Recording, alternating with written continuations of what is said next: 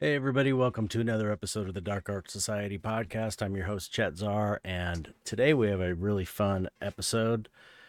I have my good friend, old friend, amazing sculptor, amazing artist in general, Ryan Peterson. He's been on the podcast twice before, and we are going to discuss all things The Exorcist. And this is in honor of William Friedkin, the director, just dying last week, I think. And Ryan had this idea to talk about The Exorcist because it's a movie we both really love and it's a classic. And he contacted me, I don't know, a month ago or something about it. I said, yeah, we should do it. And then Friedkin died, and I was like, okay, maybe it's a perfect time to do it. So anyway, really fun episode. It goes in, as usual, it goes in a lot of different directions. Really focusing on the artistic merits of the project and what goes into making great art. So we get a bit philosophical about art in general, dark art, just art in general, really. And also we talk about some AI stuff and a lot of different things. So it's a great episode, really fun, and I'm looking forward to posting it and having you hear it. What's been going on with me? Well, you can probably see behind me if you're watching on YouTube. Oh, I want to say, please like and subscribe and hit the notification bell. I hate to say it, but I have to. We're getting little by little, we're getting into the algorithm on YouTube, and it seems to be bringing in a lot of new listeners, and that's what I'm trying to do with this podcast is just get it out to more people. Anyway, so if you could do that, that would be really helpful. And share it, that would be great too if you could share it. Anyway, yeah. So I've been working. I've got the craziest this month and next month. They're going to both be insane. I've got some group shows I'm in, which I think I mentioned last episode. And now I'm painting all these little paintings you can see in the background. These 2x3 inch paintings that I made a couple weeks ago. No, a month ago. I don't remember. These ones are going to have a glow frame. I've got a little custom frame. These ones are going to have a glow in the dark frame and glow in the dark elements on the painting. And I did one kind of to see what people would think, and people loved it. So I'm painting a bunch because I've got another huge business expense to pay at the end of the month, and then next month I got to do my taxes, and that's going to be bad. So I'm trying to make as much money as I can on top of these group shows, these 3 group shows I'm in, and then I've got next month I've got a speaking engagement with my friend Mitch Horowitz, he's been on the show. He's a great writer, a cult scholar, and just super great person. I love Mitch. He's just awesome. And so we're gonna do a talk at the Philosophical Research Society in Los Feliz in LA, and we're going to do a presentation of my artwork and talk about dark art and in general. And yeah, it should be super fun. So that's coming September. I think the September 20th. Oh no. Okay, I should have written this down. Let me look. Okay, I'm gonna look. If I take too long, I'll edit it out. But I really try not to edit this podcast. Okay, September 20th, 7 p.m.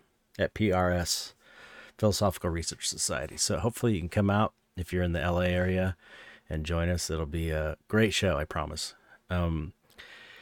So yeah, and I have to get ready for that. I have to get my presentation ready for that. So there's just so much going on. I was just telling my wife the other day, it's like, I just don't know how I'm going to do it. I don't know how I'm going to do all this. It's really difficult not to get completely stressed out about it. But, that's an art in itself is just, maintaining a level of calm that is required to make nice paintings.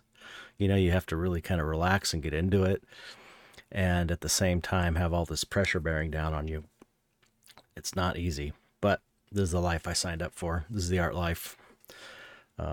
And I just got to deal with it. So anyway, if you want to support this podcast, you can go to patreon.com/darkartsociety and join for as little as $1.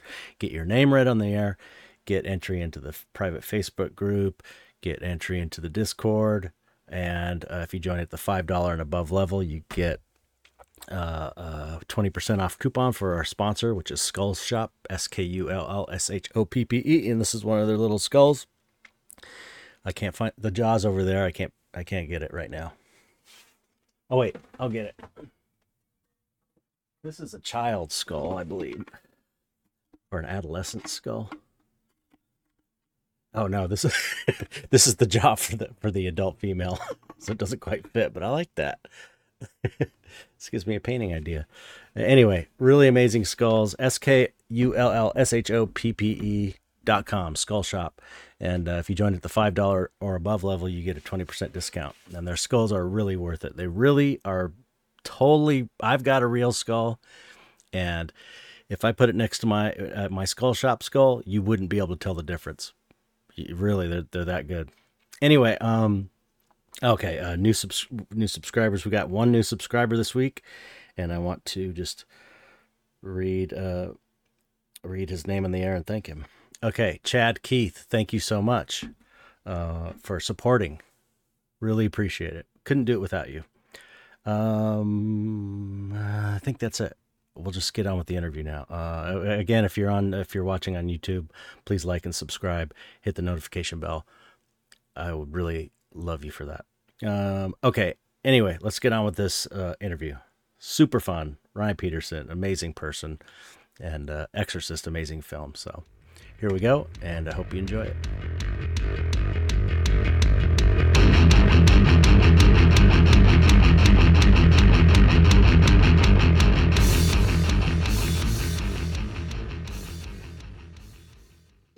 Hello, Ryan.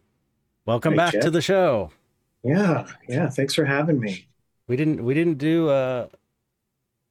you had a two-parter last time, didn't you? Yeah, I think it was 2018. Was it Wow. that long ago? Wow, I think it pre-pandemic. was. We were during the pandemic, and I had just been tested the day I talked to you. So yeah, it was right in the middle of the pandemic. So Wow. weird. And I saw on the news that some of the COVID cases are on the rise again. I know. So Another what reason, the hell? another reason to not leave the house. like I need a reason. So yeah, for those who if you haven't heard the Ryan Peterson interview before, the two that we did, go and check them out. They're amazing.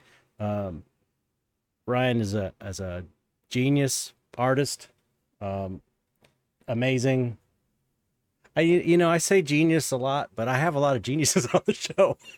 It's like there's a lot of people that I really consider geniuses, and I feel like I'm overusing it, but it's like it really does apply to you. And I think it applies to you, and it applies. You're right. I mean, look how lucky we are. We've worked with. I mean, is there any doubt that someone like Rick Baker is a genius, or Mitch Devane, or Matt Rose? I mean, these guys are Kazu. Yeah. I mean, go on and Steve on. Wang. Steve. Just everyone you've had on your show. So yeah. Wow, it's a treat. It really is, and it's a treat for me. It's unfortunately, we're losing some of those people now. And did you hear Denise Levy Bear just passed away? The hair girl, Denise. that worked with us at Rick's. That she just passed away. I heard yesterday. No, I can't think of who that is. What was her last name? I'm not sure if I'm pronouncing it correctly. Levy Bear. Levy Bear. And I'm sure. So kind. Yeah, I'm sure I would know her if I saw her. There was a lot of people working there. Wow. Really? It's crazy. All these, Dave Smith. Dave Smith. Moto, Matt Rose. Now Denise. I mean, it's like Brent Baker. Yeah, it's crazy.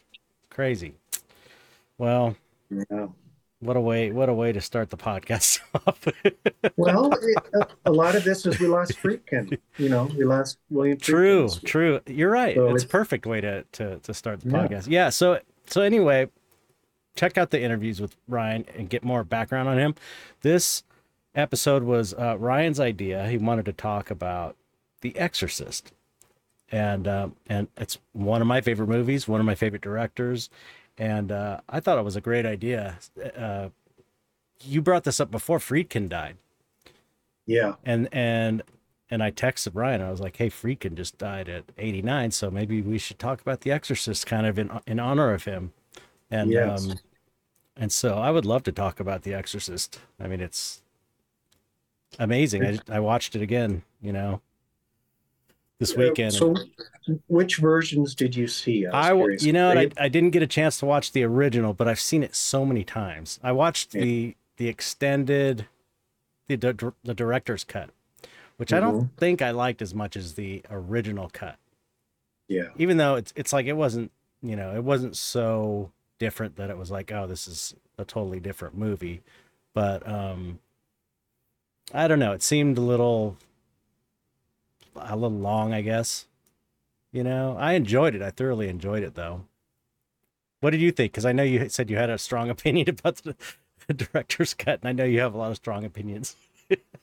Well, I caught it at Man's Chinese Theater. I was working in LA at the time, and I think Steve Koch and Eddie Yang and I went and saw it. And I I was so depressed when I walked out of the Really? theater. I felt betrayed. I was baffled because Friedkin did things like if it's not broken, don't try to fix it. He Yeah. did things that I was really surprised at. Like And the I tried to, face well, superimposed on all the the. ridiculous subliminal stuff that he used too much. Yeah. And there was that ridiculous Eileen Dietz, makeup test, Captain Mhm. Howdy that was so well done in the original movie because it was just seen in flashes. Right. And then you see it just kind of emerge on top of like the oven vent. It's so It's like, bad. what's that? That is like the most. That's almost like satire. I know. It was really strange. It was really strange. Yeah, and when you have a classic, can you? I watched after. I watched The French Connection again because Mhm. Fritz, my son, hadn't seen it, and he's kind of Oh a yeah, movie buff, and he was we were talking about Chinatown because we both love Chinatown, and I do too. and I was like, you got to see The French Connection because it's kind of in the same era, even though it's a period piece. But the Chinatown is, and so I watched that, and imagine reissuing and adding stuff like that to French Connection. It's like you just wouldn't do that, or No, Chinatown or something, or The Wizard of no, Oz or something. anything. I don't think I like any version that, like whether it's Star Wars or ET or anything, where the director went back and tinkered with it. Yeah.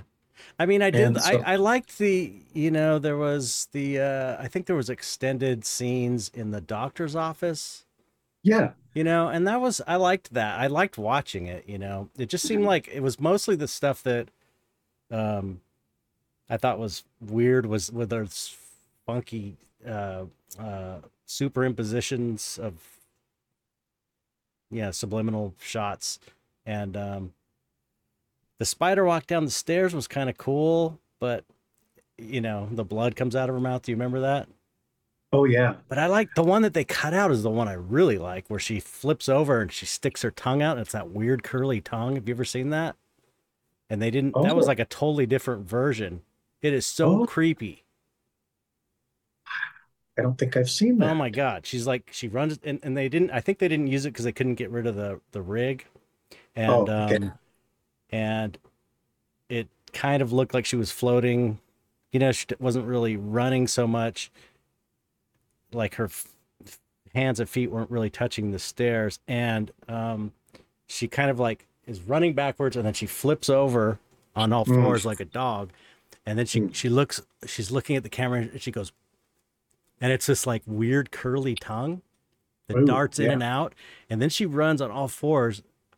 I think it's to that assistant, the secretary woman, maybe, or maybe it was Ellen Burstyn, but she goes like running towards her and just kind of like bumps into her like a dog, starting that tongue out. And it's like you can see it on YouTube. It's like grainy because I guess they didn't feel like they could even use it. So it's kind I of like think I have seen it. Yeah, I think it was probably in some of the behind the scenes yeah, and yeah. stuff. Anyway, I thought Yeah. that was great, and I was kind of expecting that part, and I'd never seen the part where the blood came out of the mouth. Anyway, tangent. Well, that's not a bad scene, and it's not Yeah. like I disliked some of the stuff that was added. I liked the little dialogue between Marin and Karis right in the middle of the exorcism when they're on the stairs, Mm-hmm. and he asks him, what's this all about? And Marin says, it's to make us seem unworthy for the Mm-hmm. love of God, that we're like more beast. And that was good. But what I think Friedkin was doing, pretty sure, he was accommodating his friend William Peter Blatty. Oh, maybe. Because Blatty, when he saw the first cut that Friedkin prepared for him for The Exorcist, it had that scene that we just mentioned on the stairway. And I think it had some of the doctor office scenes. Friedkin loved it. He thought it was perfect, a masterpiece. But then Friedkin, who was in the zone, he Yeah. was he was on another level of intuition, Mm-hmm. and he went back and he cut some of those. And I know because I've seen discussions, footage of Blatty and Friedkin talking. It's really they're both so smart, so creative. I could listen to them all day. But they talked about various things, about the movie, Blatty, things that he wished Friedkin had kept in, Mm-hmm. and then Friedkin responding, what his reasoning was, and uh, and I and don't get me wrong, I love William Peter Blatty. I had him sign my copy of the book. Oh, really? Um, he was signing copies at Dark Delicacies Oh, in wow. Burbank, and this was 25 years ago. Had him sign it, and I hadn't read the book, and so I thought, this I'm going to read it. And real quick, I was more scared to read the book than see the movie, because a friend of mine in the effects industry, I won't say who he was, but he was in the Navy, and he said while he was reading the book, he was in the in the sleeping quarters on the lower bunk bed, and he was reading The Exorcist, and it was just him and a guy above him. They were the only ones in the room because he could hear the guy above him sleeping, making snorting and Mm-hmm. sleeping. And so he was reading it, and I guess he had finished reading, and he went to go check on the guy above him, and there was no one there.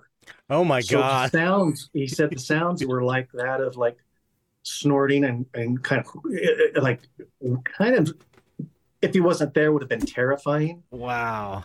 And he told me that story, and Chet, I've heard something like this before. Another friend of mine, and it always seems to happen when the individual's distracted and makes an assumption. Mm-hmm. So this person was reading the book, he was distracted, and he made an assumption that someone was above him, only to realize that there wasn't. And then I have another friend who, when he was in high school, he and his brother were in the house alone. His brother was downstairs. Oh no, his brother was in the house, and my friend was talking to somebody on the phone in his bedroom with the lights turned off, and his door was shut with just a little bit of light um, breaking through. Mm-hmm. Just kind of like that slit the door will when it's not completely closed. And he said his brother was teasing him and distracting him because he could see his brother's shadow interrupting that beam of light coming through the door. And he was making like pig sounds, Oh weird, my scary God. stuff. And my friends had, was saying, stop it, knock it off, I'm on the phone. And it stopped for a minute. And then it would return, and he could see that beam of light being interrupted again. And this time he quickly slammed down the phone, went to go grab his brother, you know, what brothers do, and probably wail on him for a bit. And no one was in the hallway. Oh And then my he God. he called out to his brother, and his brother was all the way downstairs of their house, and he couldn't have made that journey from his outside his bedroom to the downstairs in the amount of time it took him to slam the phone down and open the door. And so these stories are kind of similar. Well, My let me interject and you can continue. But yes, my mom had a story like that to where she was taking some folded clothes to my brother's room, and she went to open the door to put the clothes in his room, and the door she said he said sorry, and he shut the door on her. And she was oh, like, "Oh, that's weird." And then apparently he walked up a few minutes later, he walked up the front through the front door like he wasn't even in the room. He was outside somewhere down the street. wow. And again, it was like she just thought he was being kind of rude and weird.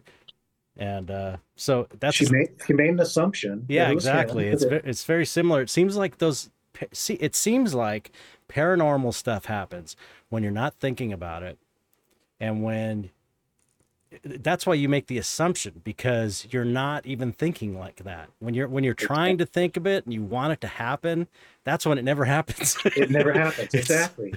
It has to occur sideways. You know, right, it can never happen directly. right. And So oh, anyway, that so that just reminded me of that story too. So well, very similar.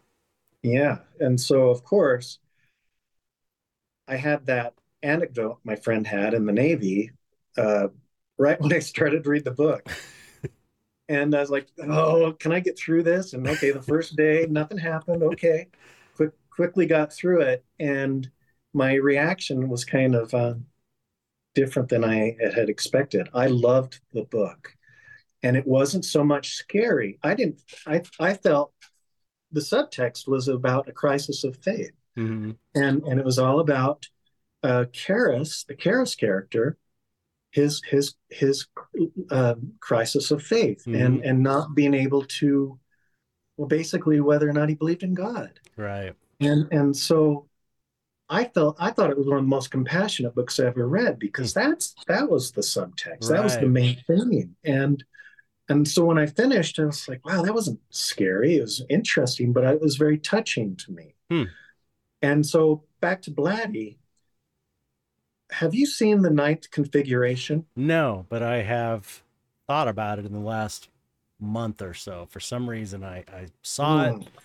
and I saw someone mention it on YouTube or something, and I was like, oh, I got to Mm. see this. I've never seen it. So is it good? I Because I it's got think we were religious themes also in it. From well, sort of. I was working at Rick's on. I think you were there too. I think it was on the Grinch or Men in Black 2, and Matt Rose. We were talking about maybe we were talking about The Exorcist or Blatty, and he asked me, "Have you ever seen the ninth configuration?" I said, "Oh," and he brought in his VHS copy, and the next day, and he says, "Here you go. Be warned. It's got the longest bar scene in history at the end. It just keeps going on and on and on," he said. And I was like, huh. But he said, it's really, really good. And so I watched it. And it really it's based on his book, Twinkle, Twinkle, Killer Kane. right. And Yeah, and Blatty, I researched it and looked it up on yeah, he did write and direct this. right. And it touched me like the book The Exorcist Hmm. because the Scott Wilson character is probably Blatty's surrogate of the movie. The actor Scott Wilson plays the protagonist, and he's an astronaut who at the last minute feigns um, he has a breakdown, and then he joins this like it looks like this chateau in the mountains of Washington, and it would have been this old castle where a bunch of Vietnamese vets who are claiming they've gone crazy, kind of like what Nicholson's character did in One Flew Over the Cuckoo's Nest. Hmm. They were all there, and they're going to be studied by a psychologist played by Stacy Keach to see who was feigning being crazy and who was legitimately crazy, because they would do that to get out of the war. Mm-hmm. And so Scott Wilson's character had a legitimate breakdown just prior. He played an astronaut going to the moon, and there's dialogue in the movie between him and the psychologist who comes in, who joins the compound, played by Stacy Keach, and it's very much about things that actually I'm very concerned about. The nature of suffering and life after death. And everyone's concerned about this, not Right. just me. But he did talk about animals. And what about animal suffering? And that was where I haven't heard very much dialogue in movies where they actually get into the suffering of animals. Damn, They I got to they see this movie. Yeah, and I thought, whoa, and it was the Scott Wilson character, and I related to him so much because I just love that dialogue. And basically, it's Blatty. These are Right. the preoccupations of Blatty, who I sense is a very compassionate person. Mm. He passed away a long ago. But so back to Friedkin and Blatty. Blatty, it's apples and oranges. Blatty had a movie in mind, and Friedkin had a movie in mind. And something very interesting happened, that when the baton was passed from Blatty to Friedkin, that the material changed, but not in a bad way. Right. It became apples and oranges, Like The and Shining. yeah, yes, good example. And Friedkin's approach was very appropriate for a movie. Mm-hmm. He wanted it to be totally realistic, Yep. and so there was nothing fanciful to distract you, to lighten the material. So just like a documentary, go in there and just Yep. kind of hit you over the head with it. And and Friedkin is I've read his book, his autobiography. I've seen most. I think I've seen most of his movies. I've listened to every podcast I could, um, because he's such an interesting person and He a is. complicated, Yeah. smart as hell, Mm-hmm. and maybe prickly. I've heard that, and he even acknowledges it in his book.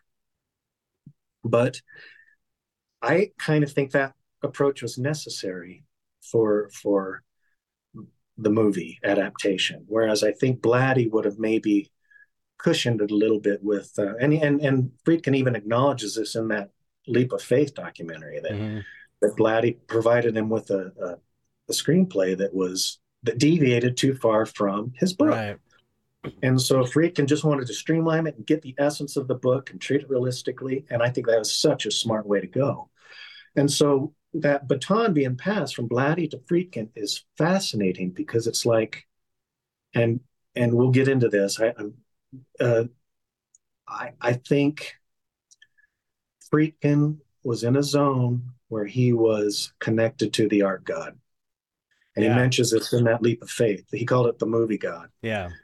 And I've called it, we've talked about this before. I call it the muse or the whisperer, Right. whatever is out there that collaborates us when we have a good idea and it Mm-hmm. helps us. I don't know what to call it, to be honest. I I know. call it the whisper, but it doesn't have the gravitas. So Yeah. it's like The art spirit. It's like, the mystic, it's the mute. it's the thing. It's like every artist knows what it is, but it's not easily named. No. People say stuff like the movie gods or the art gods, and that's one of the coolest things about that Leap of Faith documentary is how he was talking about like that first shot, or the where it fades in on a black and white sun and then Mm-hmm. it goes to color, and he was Mm-hmm. saying, I just did it because I thought it was cool. It basically is what he was saying. He was saying, I just intuitively, he's like, there's not a meaning there. Because after I watched this like critique of it, I started watching it. I turned it off because I was like, this is bullshit. Because some guy was like, okay, I think the black and white, I mean, it's cool because it's interesting to critique work and give your interpretations of it. But he's like, I think the black and white was like, what did he say?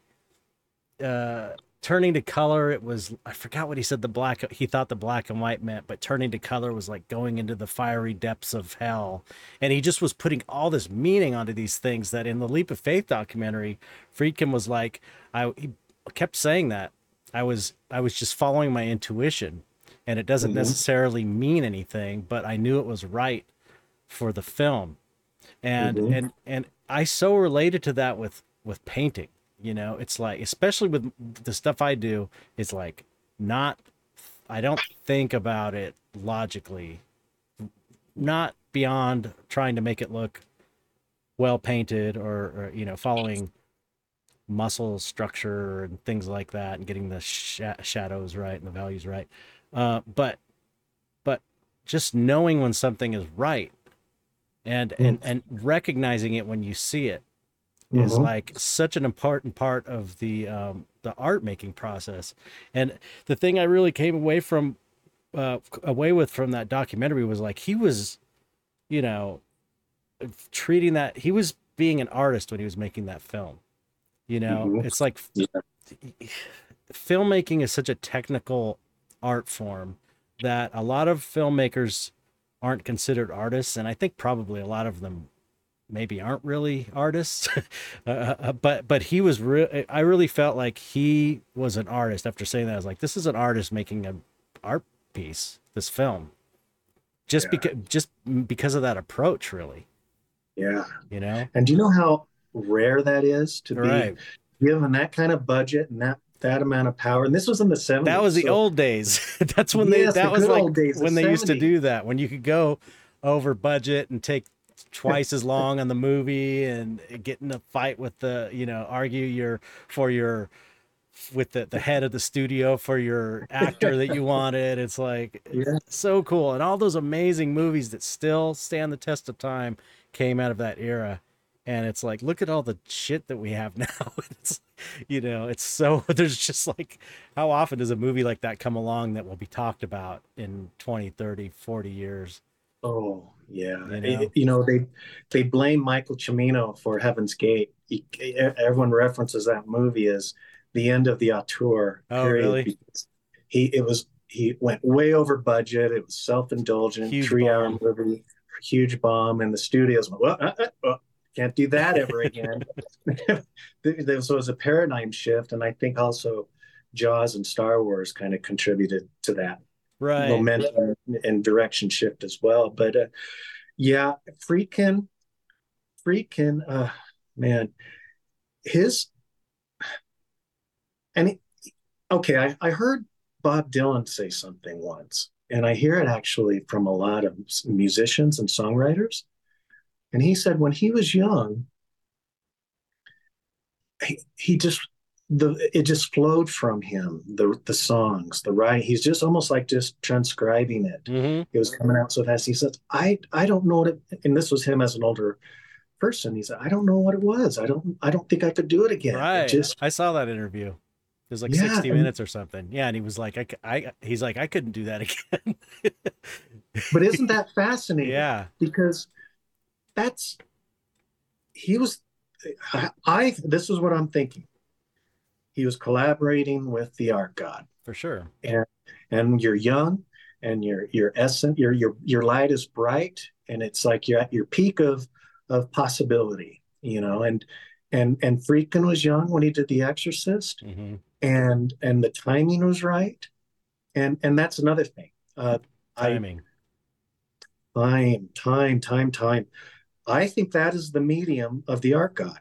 So if the art god's going to collaborate with an artist, it does so with time, and sometimes that little I envision it as a box, and sometimes that box is small and you don't have a lot of time, and it flows out, and then other times it's a little more labored.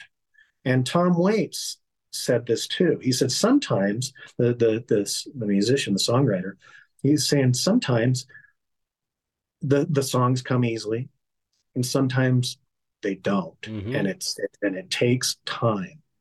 And I think what Friedkin created in 1973 was unique in its time and place.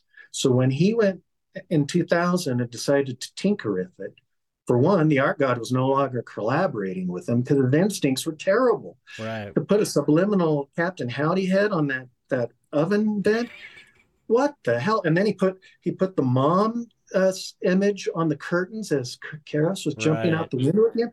It's like we don't need any visual That that distractions that from just the purity of that moment. that is, when you see something like that, you can tell that's a human decision based on Yeah, intellect and like what you, conscious yeah, conscious other intention. concerns. Yeah, it's like maybe, there's a difference between logically working something out and thinking something through and just knowing when something is right and Absolutely. intuitively approaching it. And you can tell it's Can. like it's with music, it's with art, it's with all of the arts.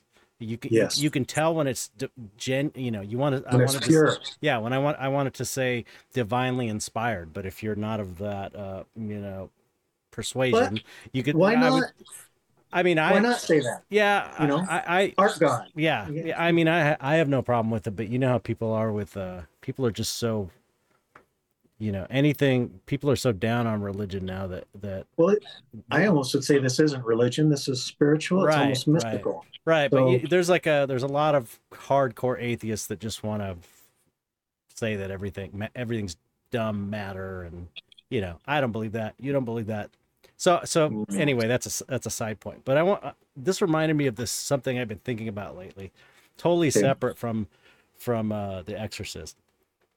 I was thinking that, okay, it's like you have this overarching art god thing that we don't know what to call it. It's this thing, Yes. though. It is something. And I was thinking like different genres of art or different art forms are almost like sub gods. Yes. And then below that you've got the genres of those Ooh, different art forms, and they're like sub gods. And it's and when you are trying to create a piece of artwork, you are trying to embody, like in a magical sense, you're trying to embody the art god. You're kind of calling it into you in the way that through magical processes you can do this. It's like you can, if you need to be a good orator, you can call on this certain god that is good at speaking, and you do a ritual, and you call it into you, and blah blah. And it's like when you do that with artwork as well, and the same goes with like genres. It's like there's a perfect embodiment of different genres, like flower paintings. There's yeah. a way of doing that that's truly inspired, to where you're embodying the spirit of fruit paintings or flower paintings. And then there's like the dark art stuff where it's like you're embodying that spirit. It's the best way I could put it. And it's like if you allow yourself to be taken over by these gods or spirits or whatever you want to call them, you will get inspired work. This is how you get the great artwork, is by totally embodying these spirits. And it's really just a way of talking about it, and it sounds like, I don't know, airy fairy or something, or flighty No. flighty or something, but it's like that's the best way I could Oh, think to describe it. It really, because it feels like that. you said it. You described it so well. That was so good. Yeah, Don't you think it's absolutely. I, true? I agree with everything you said because, It's like the punk rock music god. There is a punk rock music god, and if you yes, embody it, you make this amazing music yes. that fits in this genre. And it's like, but you're also embodying the gods above it that are related at the same time. It's Mhm. really a weird, trippy thing, because you're embodying the main art god, but then you're embodying this subgenre and the sub music, and then the subgenre of like punk rock or Mhm. classical music or whatever. Yeah, you're so right. I just love that, and I agree totally. And scientists have their little science god because Totally, yeah. anytime you need a problem solved or some kind of inspiration, I think there is a commensurate art God to help Right. you. Writing, I mean, I told you last time I was on your podcast how I wrote some screenplays, and I definitely felt a different mode taking over. And so I was no longer communicate, and it didn't happen immediately. I think these art gods have to wait. They wait and see if you're serious, Right. and if you put in the time, then they go, okay, This is Chet. exact. Okay. Okay. Go Oh, ahead. Go yeah. ahead. Go ahead. Go ahead. I'll No, I tell was you just going to after. say, okay, Chet's been working on this. The art gods look and say, he's taking this serious. I'm going to use him as a vest. We're going to collaborate now, and then something happens, and then you become. I don't like to say vessel because it's a collaboration, and then you create something, Right. and you can create something pure. And and so when writing, I started getting writing ideas, but it wasn't immediate. I had to get into it, Right. and I think demonstrate that I was taking it serious. Again, time. Yeah. It's Yeah. a time element. You have to have a good relationship or an understandable and forgiving relationship with time, and that is why, Rick Baker used to get 9 months to do Harry and the Hendersons, and then they kept whittling down the Yeah. time, and eventually, not that this happened to Rick, but that the mediocre, the bar drops, Right. and mediocrity starts to take over, and it's all because of this devaluation of time. But Hmm. anyway, you're going to say something, I can tell. Yeah. It's so crazy that if you relate to what you're saying to traditional ceremonial magic practice and stuff, they say there's different gods and goddesses that you can work with to get, if you feel called to, or if you feel like you want them to help you with something. And um, what they say is you can't just call on a god when you need something, and expect to get a result. You can, if you're going to do it, you have to kind of commit to them and put the time Yes. in and show that you are honoring them, and like create an altar for them and have some little trinkets for them, light a candle for them. And it's like, if you're serious about it, it's just like calling that art god or calling the muse. It's like, it's the same thing. It's like you have to show Mm-hmm. that you're serious about it and that you're willing to put the time in and form a relationship with that god or Yes. goddess. And it's the same thing with that art spirit. It's like, you can't just sit down and, you know, start drawing and just make a masterpiece. It's like, if you want to collaborate with that thing, it's not going to, if you think about it, why would some great master artist want to collaborate with someone that's not willing to put the time in? Mm-hmm. Like a mentor or a person. If you're not Mm-hmm. serious about it enough to put the time in, it's like that with the art god thing, you know? You're so right. You got to have a reverence for the process.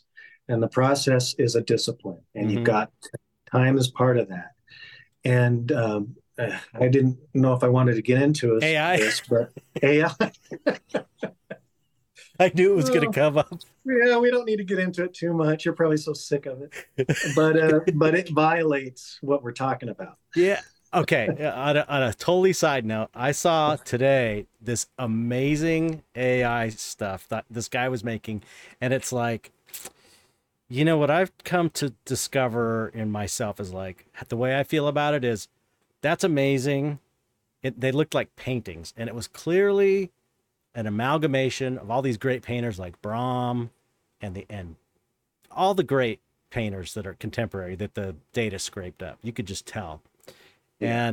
And what I was thinking was, when I think this every time I see a really good piece of AI art, I'm like, that's super cool, but I got I got no respect for you as an artist. I don't disrespect you as an artist, but I don't think that, that I think, wow, the program's amazing. I don't think, wow, the person that made that's amazing. No. It's like, it just is not this. That's, I just, so I feel that way with a lot of, pretty much most AI art is like, unless you're really working with it. And we've had this discussion before privately. If you're really working with the AI and you're changing it yourself and you're bringing it into Photoshop, and you might be printing it out and painting on it and really collaborating with it, okay, I can see, I wouldn't find that satisfying myself. But I could see where that could be an extension of collaborating with the art god, but that requires artist knowledge of art and knowing how to put things together and how to collage things in Photoshop and how to paint in Photoshop and how to, whatever. Yeah. Anyway, we don't need to get, There's a process. There yeah, has to be some kind of because the process there. process is the art. The It's process everything. is the art. It's the piece that you come up with is the artifact of a Hmm. process. It's not the Exactly. main thing. It's the main thing to us because it's the main thing to us because we can sell it and earn a living and collectors can collect it. But what they're collecting is an artifact of a process that happened. And for us that are really into art making, it's all about the process. And it's for me anyway, it's like it's all about the process. And it's satisfying when you create something great. But I don't sit and stare at it after for No. years. It's like I enjoy looking at it that, oh, I did it. That was fun. It was hard. It was like a journey and I did it. And once it's done, it's not like I'm just married to the piece anymore. It's like I want to do the process again because that's what I love is the process. Yeah. Conceptualizing, that's fun. That's the fun part. Looking at it in the end is not the fun part and not the reason I do it. It's for the Yeah. process. It's a way to live. It's a life. It's an ethos, Mm-hmm. and that's what we. I think artists are. We're that's how we're destined to live. And if I felt it early on when I knew I had some ability, and it's just like, okay, I'm going to be an artist, and I don't think I have a choice. And so I was always comfortable with spending hours and hours alone, Yep. and not going out, and it was the most comfortable thing in the world for me, and it still is. Mm-hmm. So it's an ethic, an ethos that I think some people may not, who don't have the luxury of being creative, but people that weren't meant to probably don't quite understand, and that's okay. Yeah. I can't Yeah. understand what it would be like to be a mathematician I was gonna or say other. that's what I was gonna say, Yeah, mathematician. It's like I appreciate it though. I think mathematics is amazing. I And it's appreciate like it. Yes. I even think like I wish I could do that. I wish I understood it, but I'm just not. My mind Not, is. I'm not suited to it. I'm just not it's suited not what to it. our vehicles was designed for. Right. Yeah, we're not. And yeah, what was I going to say? Oh, AI. Yeah. Um, so I guess if someone was really willing to involve an algorithm into their process and make room for the art god to collaborate, more power to them. Right. But I don't know how you do that. Yeah. It gets, you're still relinquishing a certain amount of labor to technology, Mm-hmm. and it does it fast, and so I don't know. I don't want to begrudge anyone who finds real satisfaction in Yeah, it, because some but people are doing amazing stuff with it. yeah. So I say more power to you, um, but it's not for me, and it doesn't reflect any of my Values. value. Yeah. Okay. Okay. Enough of the AI. Let's get back to. Okay, good. I knew it was gonna come up. It's so funny. Uh. Okay, so yeah, so anyway, I just want to get back and close it on the special edition, because that I felt like was, I felt betrayed coming out of seeing that, and it was pretty much because I didn't get the feeling that I didn't see the fingerprints of the muse in it, the Right. art god, like I did in the original. Definitely. And it's like what you were saying. It was something conscious that Friedkin was doing to accommodate his friend, Right. William Peter Blatty, the person who wrote it. And I think that's a very generous thing to Right. do. Right. Right. But it was a violation to me. Yeah. And And because yeah, to him, maybe it was like I already made. It's just like John Carpenter making not very good movies later in his life. It's like sometimes I think let them make some money because I've known people that worked with him and said that he was kind of like on set for these movies, some of these later movies that weren't very good. It's kind of like this John is Carpenter. yeah, he like Oh, this is my I'm gonna take this is my vacation money or whatever like he's finally yeah. making some money, and Um, you know, this guy made these amazing movies with no money. Assault on Precinct 13, Oh, Halloween, The Fog, all these The Thing, all I these love them. masterpieces, overlooked, underappreciated. Um, I don't begrudge him for cashing in at the end. He deserves that. You know, so maybe so in a sense I could say Friedkin saying like, "You know what? I gave you this amazing movie, The Exorcist. If I want to mess with it, even if it's just to help my friend out, I'm going to do that." Or like Yeah. make some more money or whatever, because it seemed to me maybe like a cash grab, if anything. You know, The I the don't know. the problem with that is it kind of contaminates the response. So I a lot of people will favor the special edition, and I even heard Oh, really?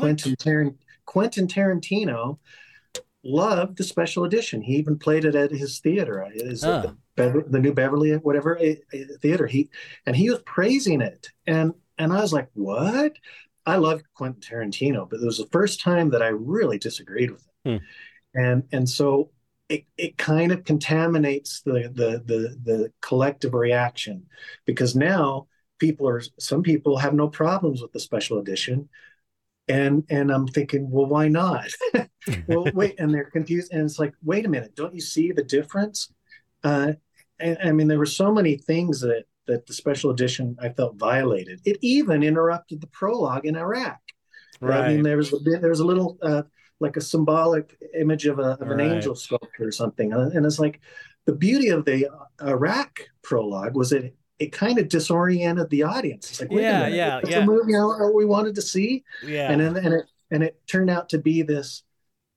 I think it's some of the best parts of the whole movie. Yeah, yeah. Let's talk. Let's get to the main Exorcist and get off with Okay, the special the director's cut because, good. in that's the what we wanted to talk about anyway. Yeah, that whole scene in Iraq, it's like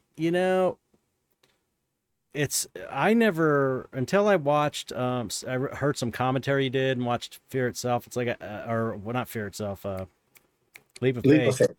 documentary.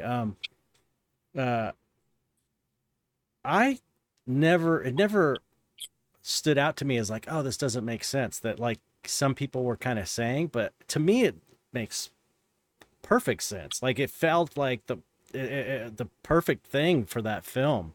It's even though it's not obvious, it's like it's not obviously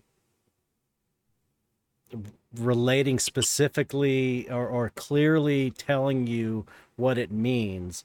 To me, it was Mhm. like, oh, it's like this sense of foreboding.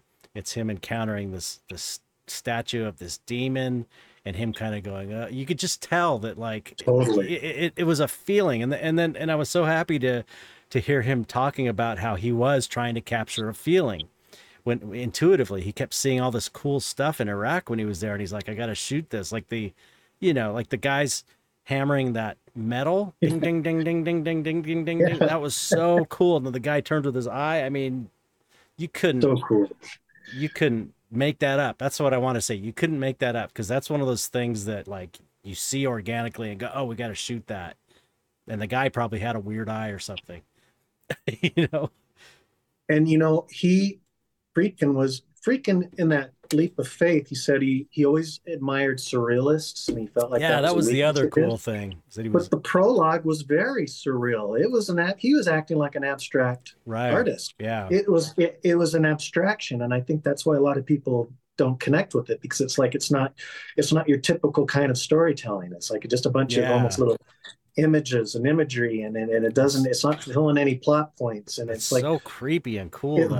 totally violates any of the screenwriting rules Right. and structure nowadays. And it's like if a studio screenwriter, a script reader, if they were to read The Exorcist, they would probably throw it out, Right. put it on the pile after 5 minutes because it's like, wait, this is I don't see any story moving forward. Yeah, I think Blatty And took that out of his initial screenplay too, and he wanted it back in, I think, is what he said. yes, yeah, Friedkin said put it back in, Yeah. and it's so smart. And you're right, he was very intuitive, and he was so intuitive throughout all of it.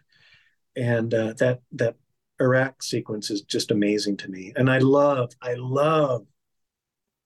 the image of Marin and Pazuzu I know, it's so cool. standing facing off, Yeah. and then the dogs, Oh, the dogs is so, and that yeah. blue sky behind Pazuzu. I mean, it's just Amazing. amazing. It's Inspired. It's beautiful inspired. almost. It's like you don't. That's what like again. It's like you can tell when something's inspired, and you can tell when something's Yep. contrived. And nothing in that was contrived. It Yep. all felt very inspired, and that's what great art is all about. Music, whatever. It's like you can tell. You can just tell when it's inspired, and you Tell. can tell when it's contrived. You know. What I worry about is that a lot of filmmakers and artists anyway are not. I don't know. I just look at films and I just don't see the kind of quality that we had when we were growing up. And I'm just wondering if the inner artist is never allowed to spread their wings. It's Yeah, always they're not given the time like you're they're not talking given about. time. They're not given final cut. They're not allowed to follow their instincts, and because it gets in the realm of instability to them because they're the studio and the producers they're quantifying things. Okay, this budget is this much, and you're Yeah, eating up this much time, and they don't understand. And I can understand this. It'd be hard to relate to someone like Friedkin, who says, I've got to have Jason Miller in The right. Exorcist. I mean, and that in of itself is amazing. And we're going to have to pay off Stacy Keach, and Yeah. I want to go with this unknown.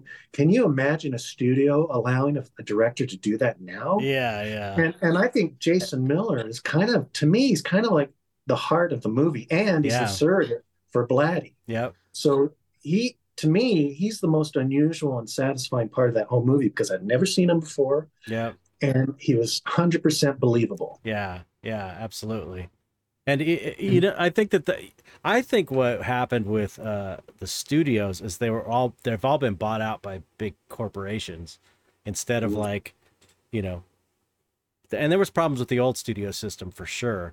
But can you know, you're not I can't imagine like a bunch of bankers and bean counters at Sony letting some artists follow, you know, even understanding the idea about the art god and thinking it's a real thing. yes, It's like people like that are just like not they don't they don't have they're only trusting people that um have made money before, and that's it. Thank you.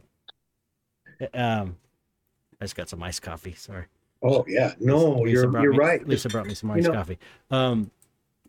Yeah, so it's like, you know, they're basing it exclusively on how much money they've made before, and yep. that's it. Very shallow, conscious, materialistic, greedy values. And that's when it comes to art, that's like the last thing you should The be thinking antithesis. about. Yes, yes, that's the problem with Making the money art and anyway. art. Yeah, That's that. It just the two are incompatible, basically.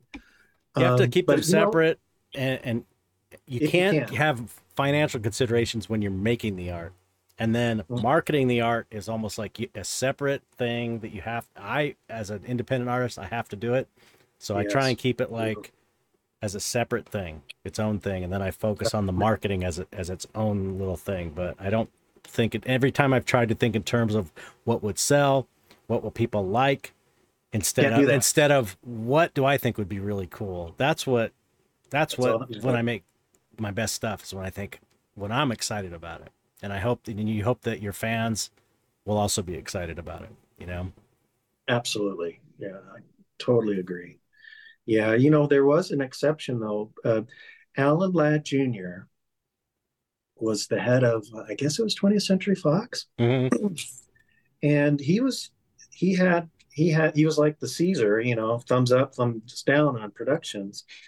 And Star Wars was a highly unusual creation too. Mm-hmm. Yeah. Lucas at the time he was just kind of, no one got what he was trying to do, and yet a couple people at the top of the studio, Alan Ladd Jr. was one of them, says, I'm going to trust the talent and let it happen. And he let Star Wars be. Yeah. And it was, see, Star Wars was so influential to all of us and Oh to yeah. me and everything. And because it was, Yeah, it's kind of derives from some of the uh, Joseph Campbell stuff and archetypes and structure myth. That's okay. Well, Yeah, he packaged it in a way that we had just never seen before, and it really resonated. So yeah, he was yeah. able to slip something in that was totally out of left field. And thank God Alan Ladd Jr. was the head of 20th Century Fox at the time, or we would never have had it. And then Right. it's like, wow, how many possible creations were we denied because some Yeah, think left it right. brain bean counter was in charge? Well, think Was about Caesar. this is, anybody who's an artist um knows that the best way to get the most out of artists that are maybe working for you is to let them is to stay out of the way as much as possible. If you trust them, find the artists that you trust and you let them do their job. Like Guillermo's like this. Guillermo del Toro, he will, as much as, like any director, he's going to want things to look a certain way because he's his responsibility is to make sure the overall vision is working together. But he Yeah, will allow people freedom to he'll step back if something's not broken, he won't fix it. That's the way my experience with him has been anyway. Is and I may be biased because of the Chamberlain I got to do where he didn't, you know, say anything about it. But even with he let me design that totally on my own. And he that's saw it and very he cool. liked it and he said, okay, he didn't make any changes. Same with the Hellboy's Right Hand of Doom. I sculpted that and he really didn't give a lot of input other than like trying to stay true to Mignola's vision of like the symbols and his original the source material. But he was Yeah, like, if he liked something, he just would he'd be like, let the artist do their thing. If it was working, having that eye on the whole project, if it was fitting in his vision. And I think that's the smartest way if you're if you have artists working for you and you're head of a team is to get the best people that you trust and believe in and let them do their job and yeah, and it will take your project to a higher level. I mean, think about Rick.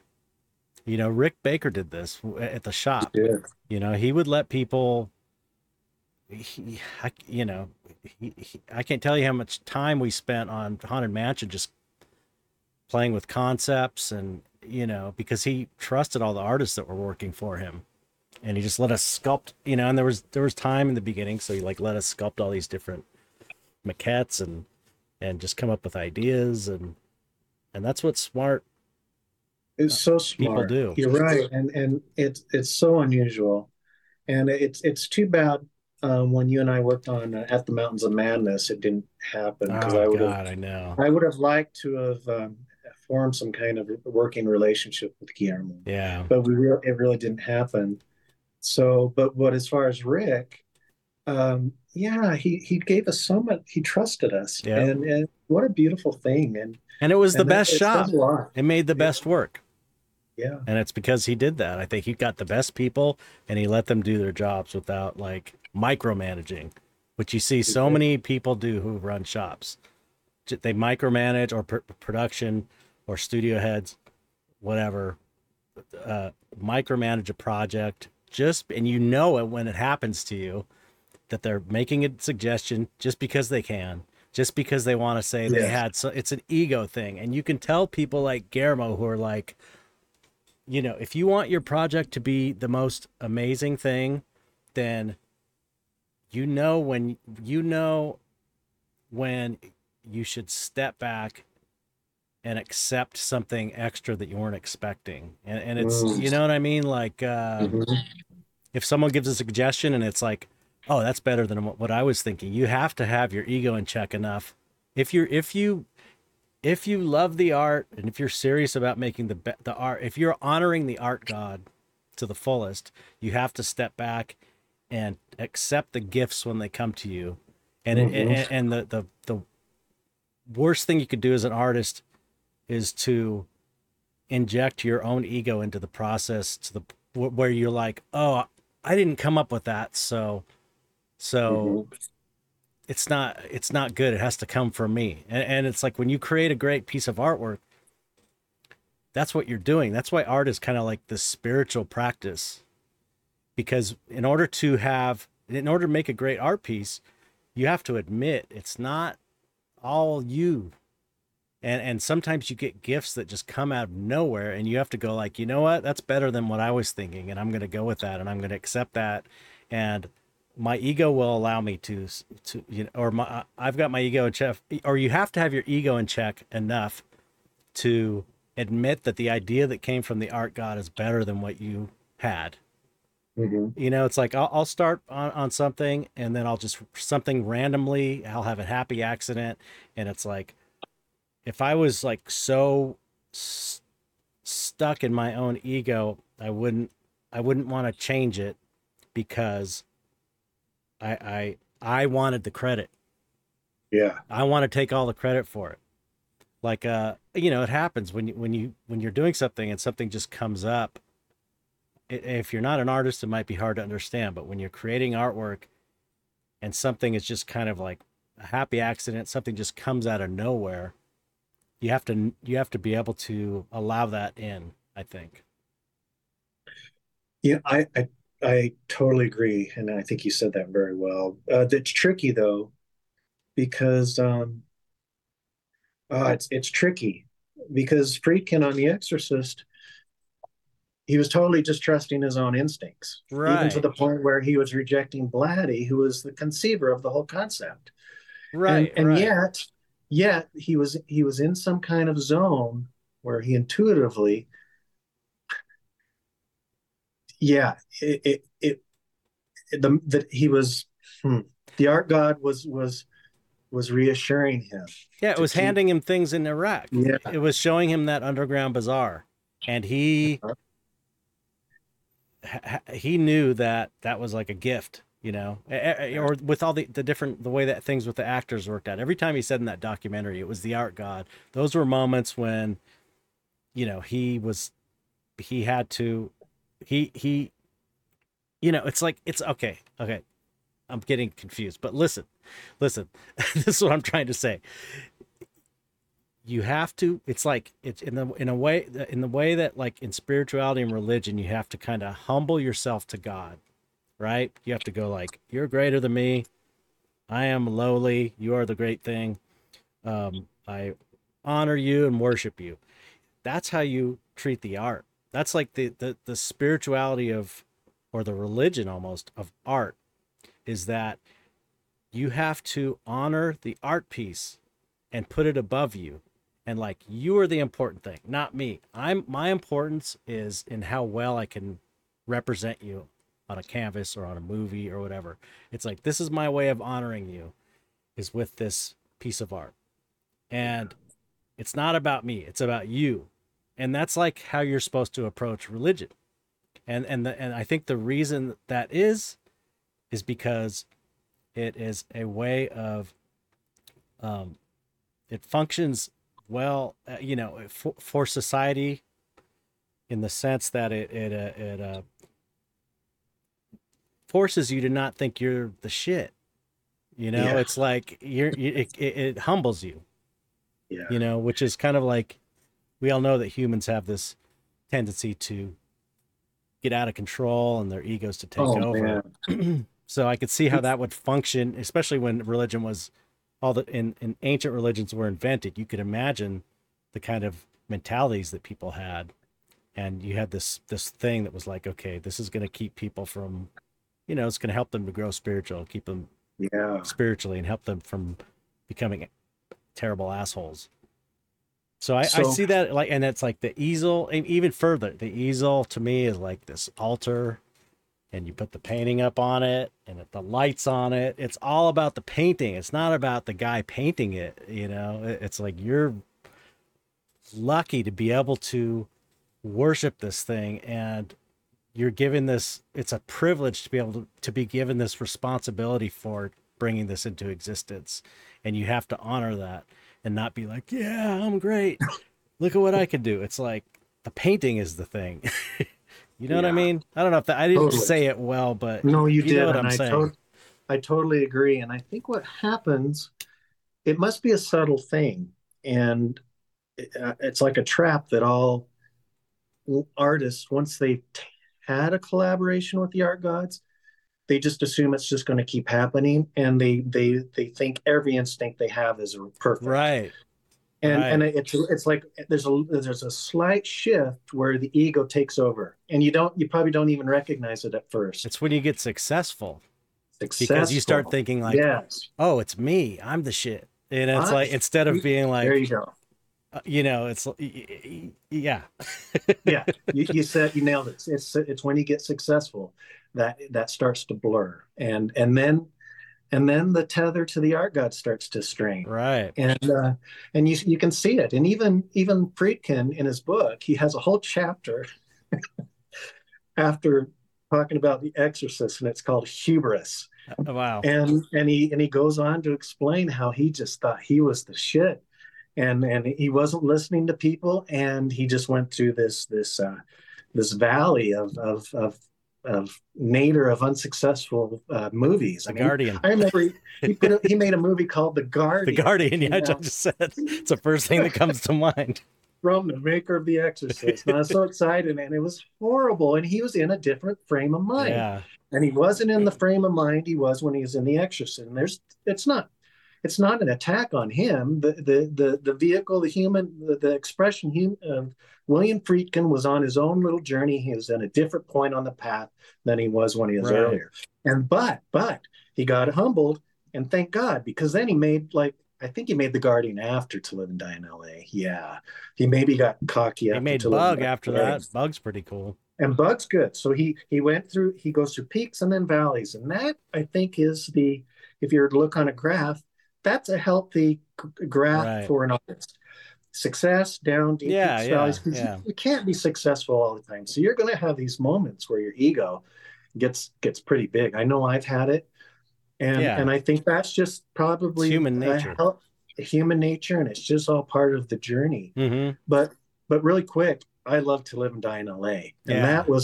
that was like him. He'd already been through some peaks and valleys, and it was like another gift. And he said it just flew, it went by really quick, easily, and it was and then it was an incredible success. And to it is artistic stylistically. If you haven't seen that in a while, it's amazing. I've He got does it. stuff.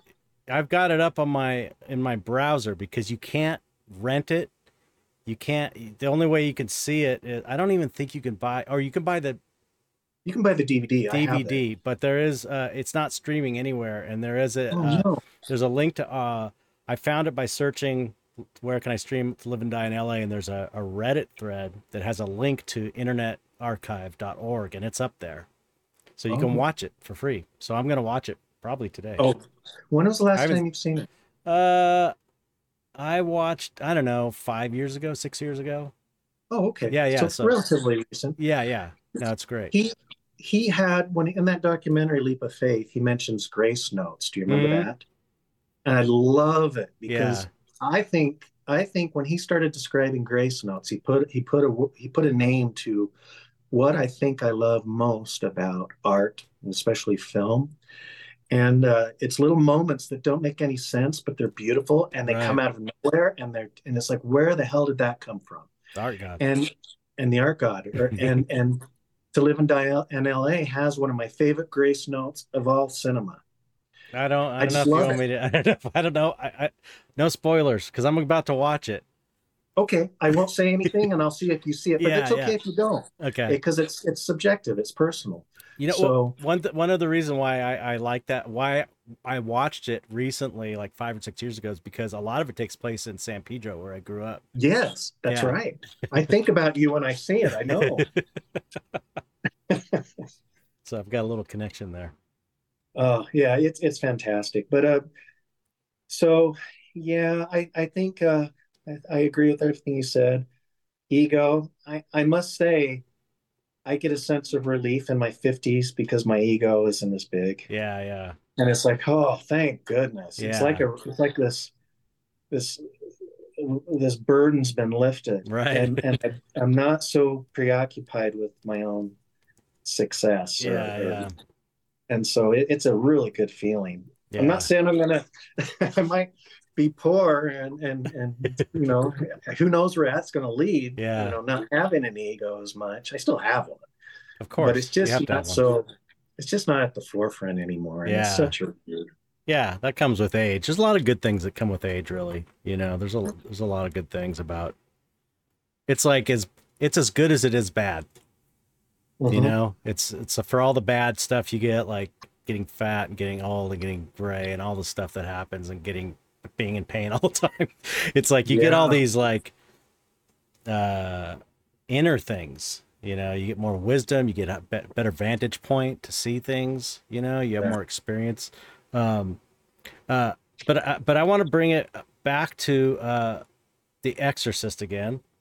Okay. Get back to the Exorcist because it kind of went off on a good tangent. But I mean, that's what I thought. I think that's great. Those were excellent tangents. Um, uh, One thing that uh, I thought was really amazing about the movie, even when I was a kid seeing it, was the sound Mm, effects. And you know what I love is and they rarely do this in films. It's like when you had all the demonic voices, or you had the sound in the attic, which was totally the creepiest sound. Those sounds in the attic, the it was so weird. It just was yeah. like just perfect. But you know what I noticed is like whenever they put weird demonic voices in movies, there's always like effects on it, like delay or echoes, and they don't sound like they're in the room.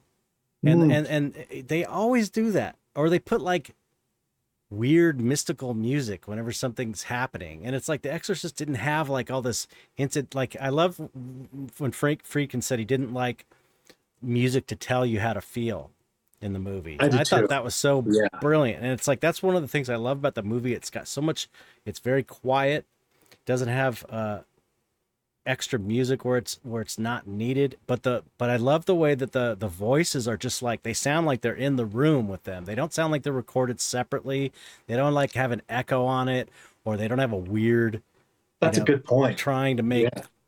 I mean, I've got an audio background, so I'm super aware of stuff like that, and I see it in movies, and I'm like whenever Last Temptation of Christ did this, like when I don't know if when he was hearing voices or God was talking to him, or I don't remember now specifically, but it just sounds like a voice, like a regular person standing there with not, I hate when they have like in a dream world, or when someone hears a voice, it's all kind of echoey.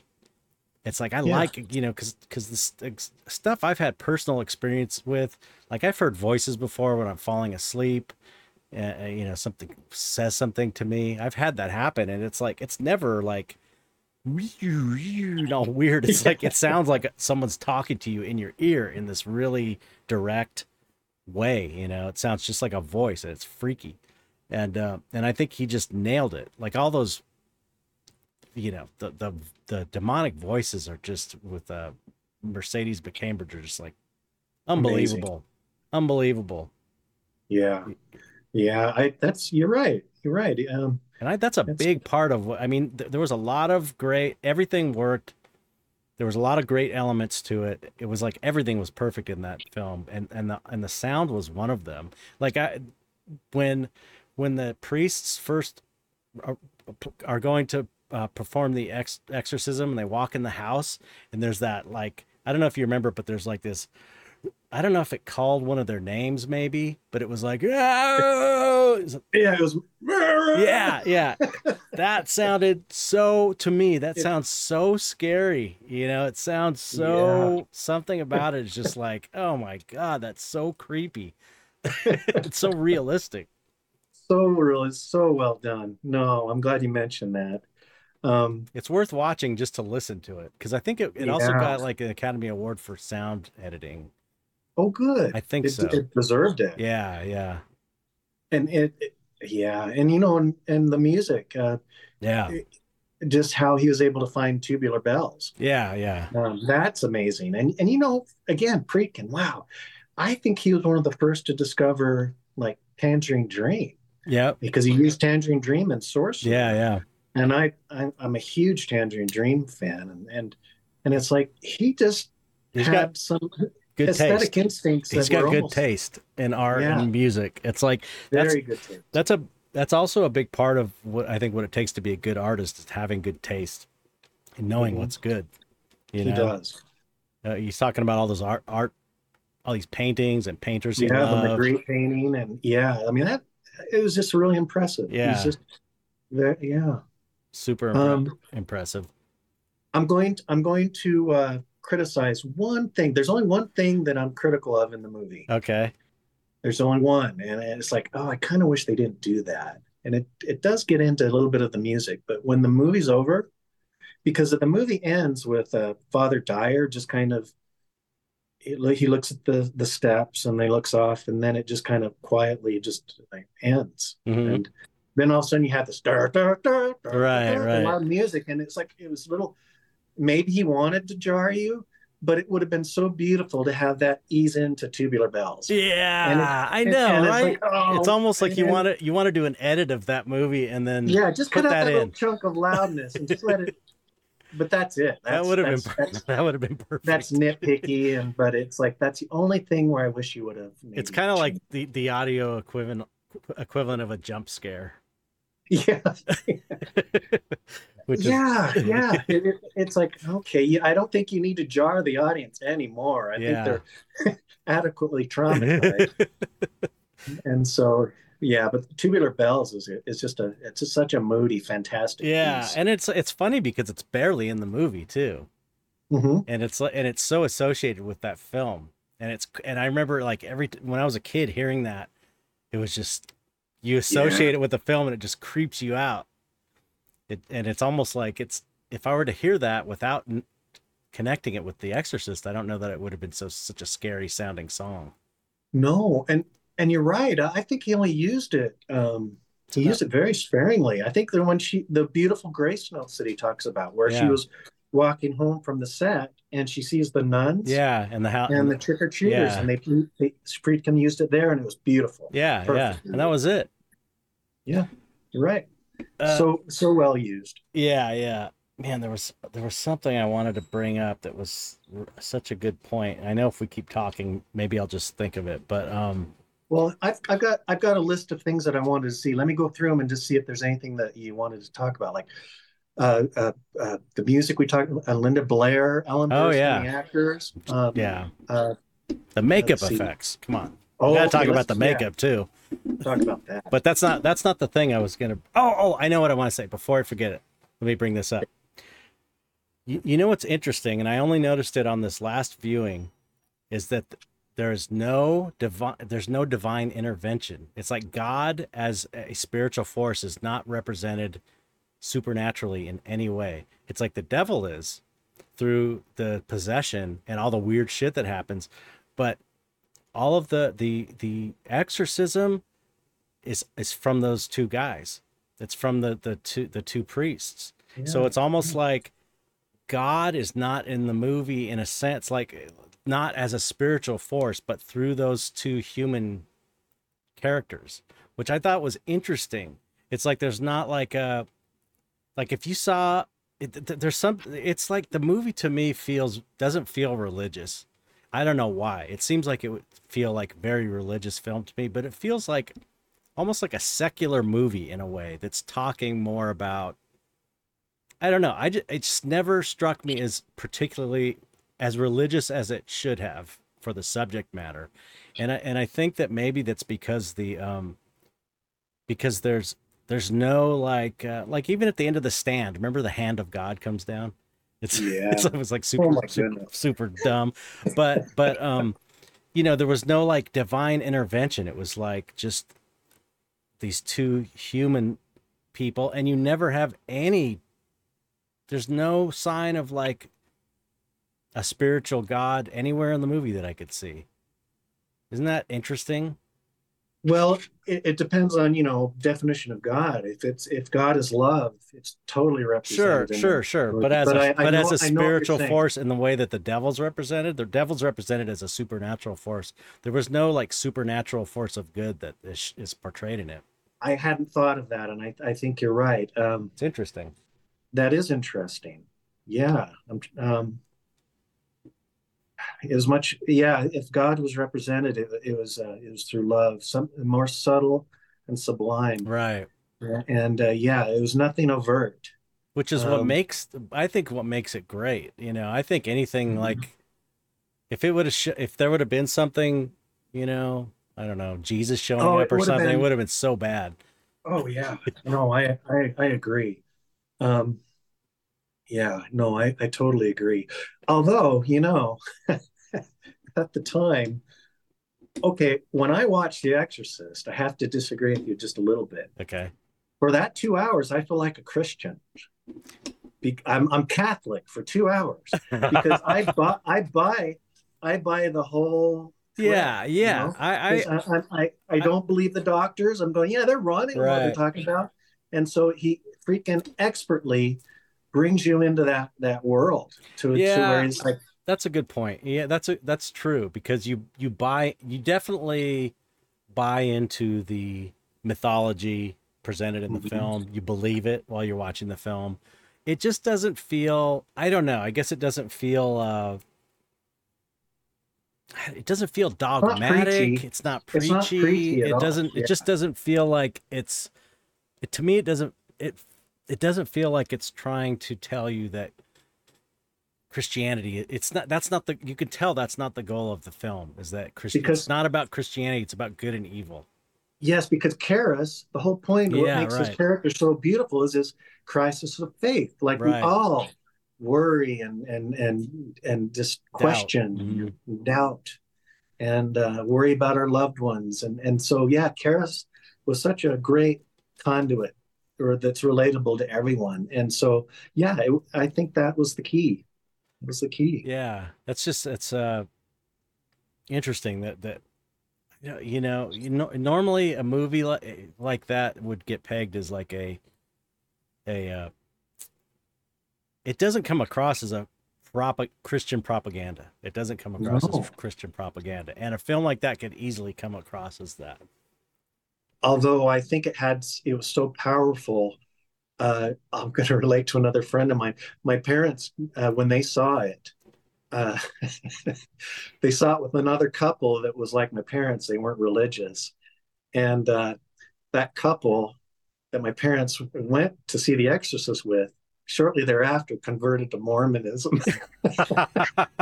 So I don't know. Was it The Exorcist was the catalyst? I don't know, but That's that's funny. interesting timing. But I think it's so powerful though that I could see why what that people could Yeah, yeah. and the priests in the movie were so compassionate and warm, and Yeah, there so wasn't any yeah, asshole religious people in it. That's another thing. no, There wasn't no, like the fundamentalist assholes. It was like they seemed to, yeah, the priests all seemed really human and very human, very relatable, yeah, and yeah. they were a reassuring Right, presence in the right, movie. right. So yeah, So how we're about the same age? You're a little younger than me maybe? I'm 53. Okay, I'm 55.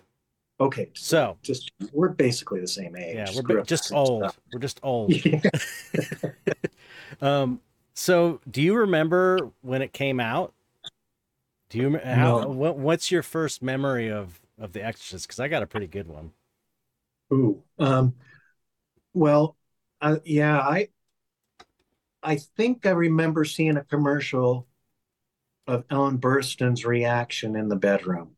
I Oh think yeah. when at night, and I didn't know what it was. I think maybe I was watching sneak previews or something, but I was only 3 at the time, or 4, so I really don't have memories of The Exorcist, but I have such vivid memories of Jaws, which was only 75. Right. So it's amazing that how much more clear and responsive I was to Jaws as opposed to The Exorcist. But then again, Jaws was marketed to everyone, and Right. Exorcist kind of like this scary thing that was that people whispered about. But no, what was your You were born memory? in like 69 or 70? 70, Okay, 1970. okay. So yeah, and it came out in 73, so you were 3 years old.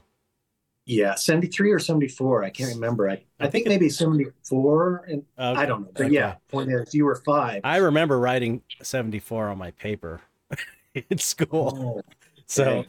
so I was probably in the first grade or something. But anyway, I remember hearing the stories because I was 6 years old maybe when it came out. Um, so I remember hearing the stories from my brother and sister, my older brother and sister, hearing the stories about people were passing out, throwing up Mm, in the theaters because people were like fainting. And if you look at it, um, and look at the other films leading from around that time, it was shocking. It mhm. was totally shocking. It was the most shocking movie ever made, I think, really up to that point. And it's like everything after that built upon that, so it's like our tolerance for what shocks us is has lowered because it's become repetition and we're kind of used to it. But Yeah. I remember at the time, I think really the only movie like that, I don't know, maybe Psycho, but Psycho's so tame compared to that, compared to The Exorcist. But Night of the Living Dead had a real similar Yeah. documentary feeling. Um, and they had people eating guts and stuff. So that was kind of shocking at the time, too. But anyway, my experience was I remember hearing about it. And so just like when you hear about something, I remember hearing about Taxi Driver and having this Oh, creepy feeling about, seeing commercials and hearing these stories. And like I remember hearing about Texas Chainsaw Massacre, and like my imagination was so much creepier than the movie was, even though it was a great movie. Like, people tell you things and they get passed on from kid to kid, and it's yeah. like I remember just imagining I don't even want to get into it. I imagining all these things that weren't in the movie, that I my imagination was like way creepier than what was in the movie. But anyway, I remember hearing all the stories and just being terrified of it. And What did you, so wait a minute. So did your brother, sister, did they see it and then I kind of don't talk rem- about it? Did you overhear it? it was Or, all in the news. It was like a mm, big explosion in the news. So it was like newscasters were talking about it. It was like the thing that people were talking about at school and stuff. It was yeah. huge. It was like a big bombshell went off. And I so, just missed it. Yeah, you yeah, caught yeah, it. You barely caught. I I just just missed it. caught it. and I remember when it first came out, maybe it was 74 now, because I remember Famous Monsters did an article on it when it first came out, and they wouldn't allow any stills from the movie. Ooh, And so it was all artist rendering. Like they had an artist go in. They said they had an artist see it and then draw representations, but they probably gave them stills to copy, is my guess, because they're like really nice renderings of the stills you see in the movie of like Reagan and stuff. And I remember seeing those. I think it was on the cover. It was like a painting of Reagan was on the cover of Famous Monsters, and reading it and just being so scared from those pictures, their pencil drawings inside, that I couldn't sleep at night. oh Like I remember wow. just laying in bed being like, "Oh, I can't," like having that scared feeling where it's like Yeah, you I feel all remember it hot, well. you feel all hot, and just You don't like, dare move. You're immobile in your bed and you're sweating and hot. and Yeah. I don't remember seeing it for the first time. I think it was, probably when, I don't know, when video recorders came around and you went to rent a video recorder, and then movies were like, you had to rent movies, and if they were $90 for a cassette, if you bought it, Oh you could yeah. never buy it, you had to rent it. But that was probably not until I was like 14 or 15, but it was really scary when I did finally see it, and I thought uh it lived up to my expectations for sure. But I remember, you remember Beyond the Door? From Oh, Beyond the Door, or no, Beyond the that's Door, it was playing like, on Shutter. I think I need to see that. No, I haven't it's like a seen it. But really, there's really bad Italian Exorcist ripoff. And apparently, I don't think I've seen the whole movie, but the whole movie is so bad But all you have to watch is the trailer because they show all the scary parts in the trailer. Where, of course, the nanny from Nanny and the Professor. I forget her name. She was like the Linda Blair character. Remember that show, Nanny and the Professor? No, but I've seen pictures of the character in Beyond the Door, Okay, but and she, so I know what you're talking about. It was really freaky. yeah, she flips her head around and it's really scary. It's scary. I think it's scarier than the Exorcist head spinning, to be honest with you. Oh, And you could if just search the trailer on YouTube and you'll yeah, see it. I'll It's like watch there's this. Yeah. something about the expression on her face and the way her head turns around is so creepy. But I remember just seeing the commercials for Beyond the Door scaring me, like to where I couldn't sleep as well.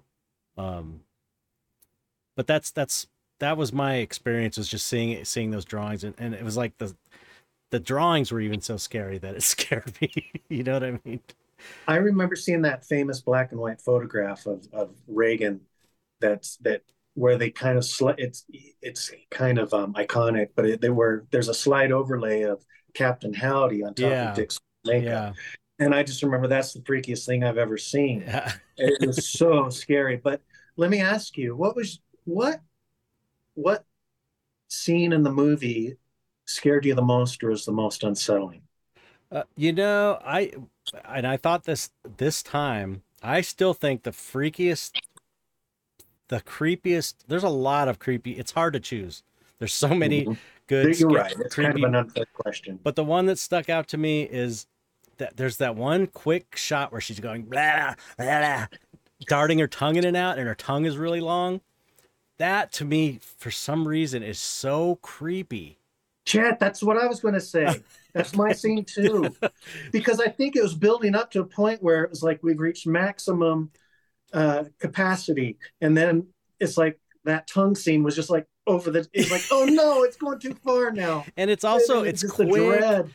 It's Oh, quick, and the way it's shot, I think it's kind of over one of the priest's shoulders. It's not too yeah. long, and it's like in the midst of all this stuff. It's so disturbing. So Yeah, disturbing. that's amazing you said that because that's the same scene.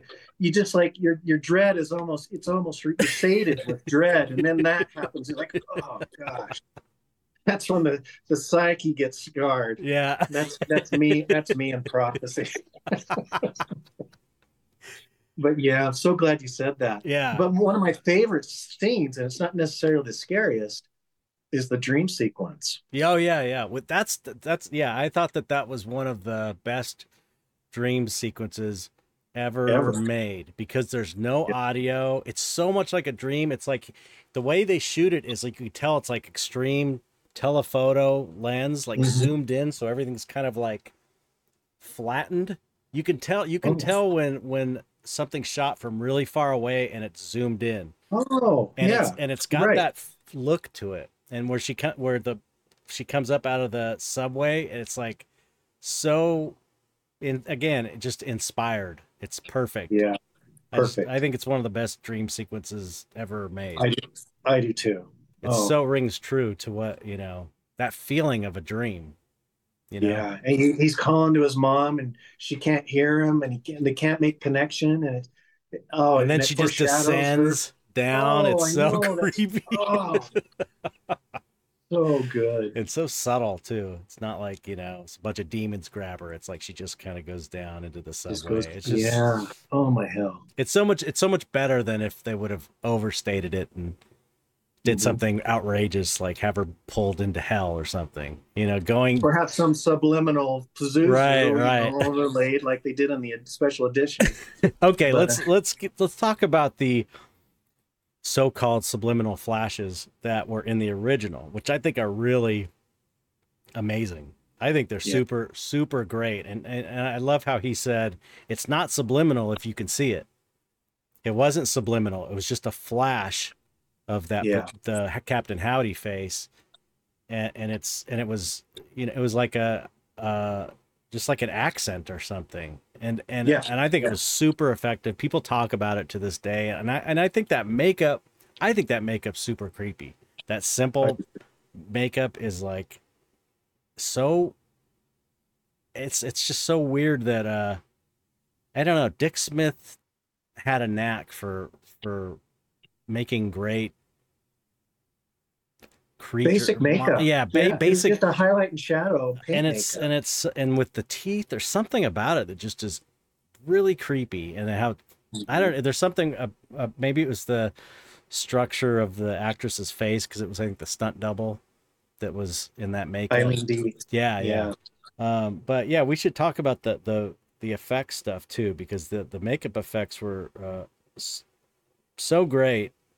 Um, and that was like another groundbreaking aspect of that film was the effects work, like the throat bulge. Yep. I think was the first time bladders were used in a That's movie. right. Yeah. I think As I think it was before Joe Blasco did it for Shivers. Shiver. Yes, I think It so. had to be And before. had to be 73. Yeah. Dick Smith is just amazing. Yeah. Um, but you know, it wasn't easy for him. He had to earn. He had to go through a very rigorous, labored process. You know, so he was in the trenches there with Friedkin, and it couldn't have been easy. You know, Oh even in yeah. Rick's book, they were saying how, you know, Friedkin would reject, you know, makeups that they thought they had settled on, Well, but if you look at some of the early makeups, some of them look really cool, and some of them look terrible. Did you see? There's yeah, some that are just they like wouldn't have worked. they're like funky, weird hair. It just looks so weird on some of the very early ones. So it was a process, apparently. Yeah, he had to get those out of the system to get Yeah, yeah, what right. finally And arrived. that's part of the artistic process, you know. It is. Yeah, Time yeah, and again. We're talking. You have to have time. time. You had to have time to If you get to didn't that. have time, if you would have made that movie nowadays, you'd be stuck with one of those early ones, and it just wouldn't have been the same because you didn't have the Yes, time to process it. And and it wasn't there, and it wouldn't have been as effective, and it wouldn't be what it is that's what today. drives me nuts about these the this kind of corporate studio system now. It's like, don't you want a movie that's going to make money for 40 years instead of a bunch of money right now? You know, because that's what they're going for. That's why they won't give people the time, is they want the quick money. It's more like this, more now, and who cares about the future? You know what I mean? But think about all the money Yeah. that The Exorcist has made for that studio over the years. But you know what's sad about what you just said is that's the prevailing mentality of humanity right now. Right, exactly. Everything's, and so I think, yeah, Yeah, it's it's true. tragic. It's tragic. Yeah, it is. Um, of course, you know, it doesn't make sense to us, but yeah, it couldn't be made today. And you know what's amazing about The Exorcist is, okay, I could watch Psycho and I could watch Night of the Living Dead, and I love them, but it doesn't have the visceral impact. Whereas I watch The Exorcist, I'm like, wow, they couldn't get away with that today, Yeah, right. and it's like that's amazing. I mean, uh, the masturbation scene. It's like Yeah. how ballsy that Oh was. yeah, yeah, And, yeah. and they did it, and they knew they had to do it because she had something so horrible had to happen that the mom resorted to going to the priest, Right, and right, so right. it was shocking, and it had to be so. Yeah. And that's It like, wasn't wow, cheap. It wasn't like a no, cheap shot. It was like it felt like, okay, this movie is they're really he was really going for extreme horror and terror, and it felt like integral. It felt appropriate. It felt mm-hmm. appropriate, as horrible as it was. It felt like it made sense with, you know, if you had to go that far, it's like it had to be there. You have to go all the way with it. And yeah, imagine that. Imagine Yeah, being him in 1972 and 73 when they were shooting. Yeah, I remember him saying they shot it in 72 and 73. Imagine that being in 72, 73, and being like shooting that scene and being like this scene has to be in my movie. Talk about, you know, yeah, you had amazing, it's amazing. yeah, it's crazy. But you know what? There was a certain respect for the audience. They were treating us like adults. Right, That yeah. okay, we're going to give you material that okay, it's going to be a little bit rough, but you can handle it. Right. And so that's invigorating. It's kind of like the movie Seven. which I was Mm-hmm. it, seven didn't compromise in it, and I think that ending was pretty incredible Yeah, as far as yeah, bleakness and disturbing, yeah. and yet it it it was true to the story. It felt right, Right, and I right, think people inherently respect when they're being treated. They're given respect, right. and so if you placate or pander or coddle the audience, it's not going to work. Well, what's And the Exorcist did not do that. It said you're gonna you're gonna have to handle this, and we know you can. Yeah, You yeah. know, I mean, and it's part of come on. the the artistic integrity of it. It's well, I think what's the quote from? I think it's Picasso, or I may be wrong, but some famous artist said bad taste is the enemy of art, or something like, or good taste is the enemy of art, or something like that. It's something like, if you're worried about, uh, if you're worried about offending people, Mm. you it has to serve the art, it has to serve the piece of art, and all other concerns you can't, they have to be out of the picture. It's like, so if that serves the piece of art, something distasteful like that and kind of horrible, then you have to go with it. You have to do it if you're going to maintain the integrity of the piece. And Friedkin and Blatty were let's not forget how they were incredibly intelligent. Mm-hmm. So they were able to think their way through these things as well.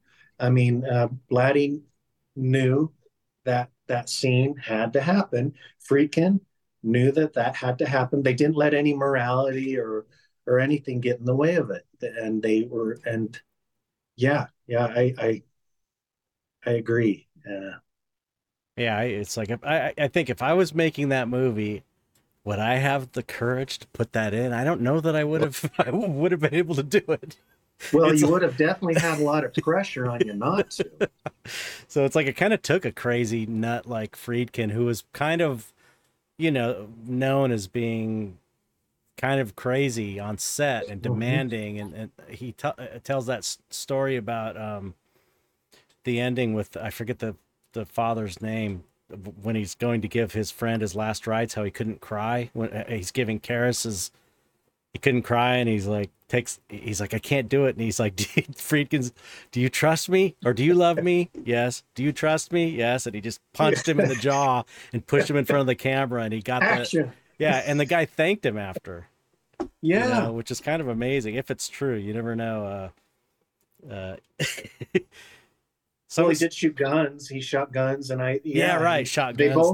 they both acknowledge that that happened, and it takes a certain kind of yeah, uh, individual, a certain kind of audacity Right.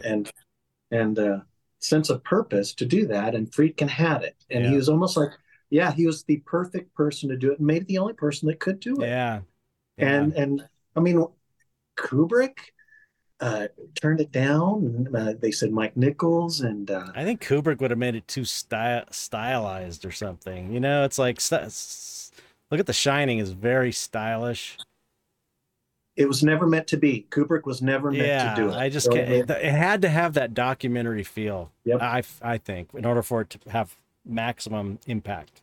Friedkin was the vehicle, and Blatty knew it, and the art gods knew it, and everybody knew it, and he knew it. Yeah. And yeah, Yeah. it's just extraordinary, extraordinary. And I, outside of David Lynch, I don't know of a lot of directors nowadays that go to great lengths to follow their subconscious, and Right. especially doc directors that are given a budget. There's one exception recently though, and that is have you seen Beau is Afraid? No, but someone told me to see it. It's kind of incredible. It's I he had a budget. Ari Aster, the director writer, had a budget, and he took advantage of it. I And have it's a no idea. total. I don't know anything about it, so I'm planning on I'm not going watching to it and say going in anything other cold. than yeah. I'm not I going to think say someone anything told other me than to it's go in cold. extraordinary. Okay, Yeah. okay. Yeah, someone told me, I think it was that film. Don't look it up. Just watch the movies cold, not knowing anything. It's a rare experience watching. So, Okay. Uh but makeup effects. Okay. let's get a little bit of the makeup effects. So I thought that one of the most underrated aspects of Reagan's makeup. We're gonna get nerdy here, people. So we're effects nerds. That's who we are. So deal with it.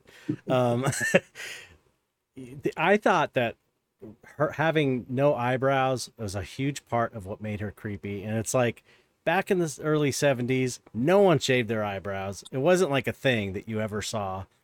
They had eyebrow coverings on for her for the most part, and like brow appliances. And it's like between the contacts and the and her having no eyebrows, I think is what one of the creepiest parts of that makeup. Hmm. I really, Yeah. if you look at it and think about eyebrows, having no eyebrows, it's like Marilyn Manson and all. It's like normal to try and look creepy nowadays by shaving your eyebrows. But if you shave your eyebrows, it's a totally weird look. It's a creepy. It's an easy way to make yourself look creepy. Shave your eyebrows. Oh, yeah. Had there been anything like that? Not that I'm aware of. I don't. I can't think of anything. I mean, I'm sure they. I'm sure it has been. I mean, I know that Richard Corson's stage makeup book has. I don't know if you remember. That's one of the first books I learned Yeah, I remember. makeup. They had sections on how to get rid of eyebrows for like, Yeah, Victorian or a Queen Victoria makeup or something back yeah, yeah. maybe when maybe I they. remember that. But anyway,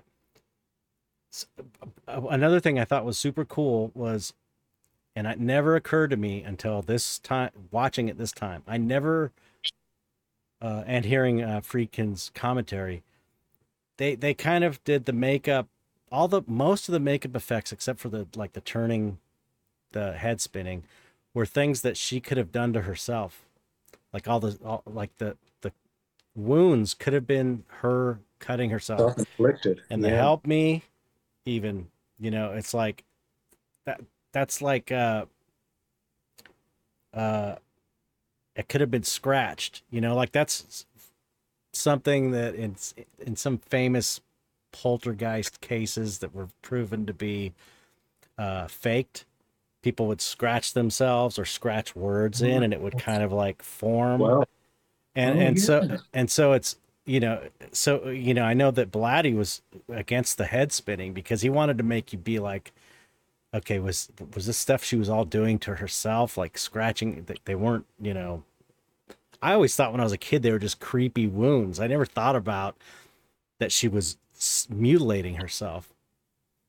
But Hey, that brings up the point. Do you think maybe the head spinning was too much? I don't think so. I think it was amazing Okay. because Blatty was like, what did he say? He said, I just read this yesterday. He said, I forget what the quote was, but it was something like, he thought it was too far. He thought everything should have been like, he like it was too unrealistic. He thought the head spinning was too unrealistic. He I said could, like, you can't do that. You can't. A head couldn't spin around. yeah. But even the projectile vomiting, that's possible. That could have been Yeah. projectile vomiting. But I thought it was, that's one of the classic things is the head spinning. It's iconic, It and is. to me, it was. I bought it. I bought into it uh as life is crazy. It's like it's as implausible as someone being possessed by a demon. There you go. You know what I I mean?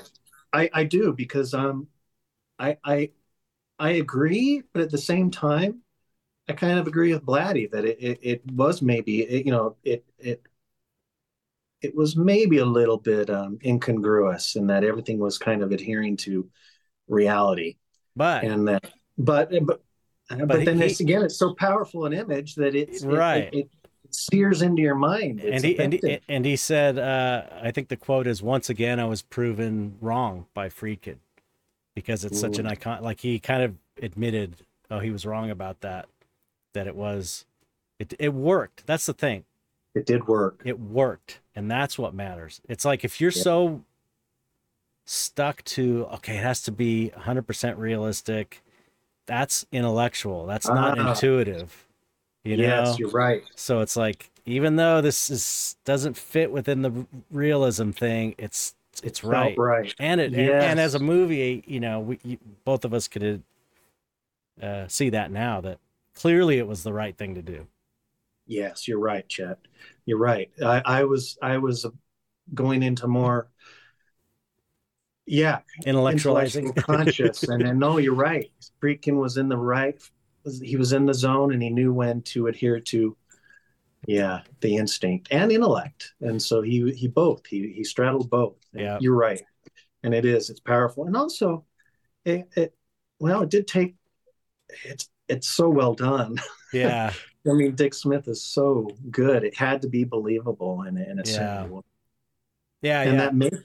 that makeup is so um, it's so streamlined. I mean, there really aren't very many appliances on it other than just the scars and the brow, the Right. pieces, and And the maybe contacts. something on the lips, and Yeah. then the Yeah. contact.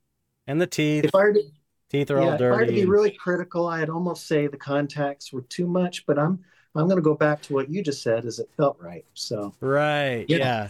Yeah. I was thinking that watching, not fully consciously, but now that you mentioned that, I realized how like extreme the contacts were, which I never thought of before. But again, that's iconic now, and It is. that's when you have someone possessed by a demon, you put weird contacts in. That's Yeah. like the standard. And It worked. let's not forget the scleral lenses. How creepy that was. The white, Hmm. that was super creepy. And but again, that's like that could have been just her rolling her eyes up in her head, you know. Hmm. Hmm. So that kind of like stays within the reality thing. Other than, oh, though, but she was levitating. Yeah, that's true. Yeah, she was levitating. Come on. But that was such a beautiful I shot know. because So she's is levitating and it's so well framed and lit. It was just extraordinary. Yeah, at that point in the movie, it's like you're committed and he's yeah, taking you where he's going to take you, and you're along for the ride and if you're no committed. music, just them saying the power of Christ compels you. It's and just the look in her face and the it was like it was kind of spiritual in a weird way. Uh, You know what I mean? It felt like I don't know. There's something about it that was just like beautiful, I guess, yeah, in a yeah. weird, disturbing way. Well, it is beautifully filmed. It's the sounds beautiful. The music. I mean, it's such a. Okay, I almost forgot this. You know how I'm I'm going to say that people need to rethink the Exorcist curse thing. Oh yes, the Exorcist I curse. don't I don't think it was cursed. It was blessed. Okay, It was blessed. It was blessed by right. the art god. It was blessed with Freakin'. It was blessed with finding Linda Blair. It was That's true. blessed. It was blessed on so many It had ways. It was way blessed more blessings than the curse in things that curses. they Yeah. say. That when I think of that movie and why I get exhilarated, because it to me it's evidence of something mystical. Yeah. It's proof of the mystical ingredient to the creative process. It's like it's not stuck in this conscious, materialistic world. It really does have something transcendent, mystical about Yeah. it, and it's so it to me. It's the Exorcist blessing, and to me, the Exorcist cursed is this special edition the director's cut. That's a Here we curse. go. Yeah, that's that So for people who don't know I'm sure everybody listening knows, but the Exorcist curse is a crew member got his toe cut off, someone got their finger cut, a crew member got their finger cut off, someone's kid died, someone died, one of the actors died. Max von Sydow's brother died. Right. Jack McGowan, who played the director in the movie, he died. Right. But let's see what else happened. The set burned down. Set burned down. Okay. That's pretty weird. The That set is burned weird. down except for Reagan's room. That's what I read. I don't know if that's true. Oh, I don't okay. know if that's true, but That's interesting. yeah, you could say that. You could say that's a curse, or you could say it's a blessing too. Well, That but isn't this movie about the yeah, the right. the good and the evil, the yin and the yang, and going at it? But So but this, but okay, what if what if the curse if okay, let's just go with the curse theory for a second, even though we don't think it was cursed. okay. What if the curse or what if these bad things that happened were the result of the energy of the film they were making Mm, manifesting from people's minds in a way? yeah. Like the idea that Grant Morrison and his the Invisibles comic book was, he said it was a hyper sigil. He started putting himself uh, in the comic, and these things started happening to him in reality. Like he put Mm, this character that looked like him and that acted like him, and it got really sick, and then he got really sick, and he put like a him meeting some girl that looked a certain way in the comic, and then he met this girl. It's like all these. He started realizing that this thing he was putting his artistic creative energy into was beginning to manifest, like as if you were mm. doing a magic sigil, is manifesting in reality. What if the the fear of the people making the film, like crew members and stuff, like the fearful, what if it was like their fear that was manifesting in that way That's a physically? really good. That's a really good point, and I'm with you on that. That's totally plausible. I Because feel. what you focus on manifests physically. I really do believe that. And I, I I think that's very interesting. I think you're, yeah, that could very well be. But and so it could have been like, yeah, it could be that their forces were at odds on that movie, yeah, and so it's like, the crew, that's what the the movie was public, about. Forces at odds, yeah, you yeah. know? So it's just consistent with everything, that okay, there was an exorcist curse, but there was also an exorcist blessing, and the blessing outweighed the curse And because yeah, and in the movie, you the the same good thing. one, so it's Yeah, like it kind of was maybe, consistent. consistent with that. Although they say one of the things they say anti curse is that was more of a hype driven by the studio, Could be. which Yeah. kind of makes sense too. But and also someone Blatty was saying he didn't believe it was cursed. He was saying the movie filmed for a long time, and when you're doing something for a long time with a bunch of people, people die, people get sick, people get injured. It's like, Yeah. you know, but See, that's why I never put much credence to the curse thing, because I tend to agree with that. But at the same time, what you just said is consistent with what I think is possible. yeah, You know, so but I do think there's something extraordinary about what that movie represents, what Friedkin was able to pull off. You mm-hmm, know, really do. I mean, if people don't know, just the fact that uh, he was able to get Jason Miller is one for the books. oh To yeah, already have a movie cast, or an actor cast for a movie, and then to just off of an instinct say we're not going to go with him, we're going to go with some unknown that I just happened to serendipitously meet when I was watching his play, and then the yeah, studios to go along with it.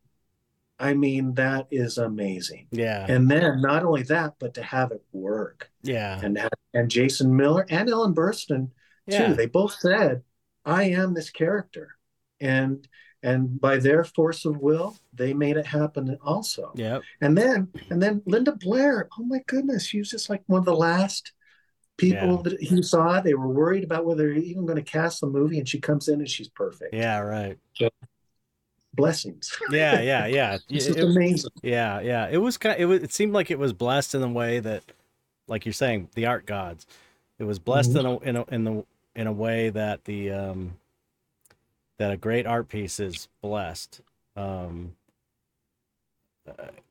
when things are right and things line up, they happen in a way that's, you call it serendipity or synchronicity or whatever, but it's like Right. things all click and unlikely things happen to serve this amazing thing. Yeah. It'd be one Yeah. thing if all those things lined up and then the movie was bad, but all those things lined up and the movie was one of the greatest movies ever made. Yes. So it's like kind Yeah. of the proof is in the pudding, or the proof the pudding's in the eating. Um, Yeah.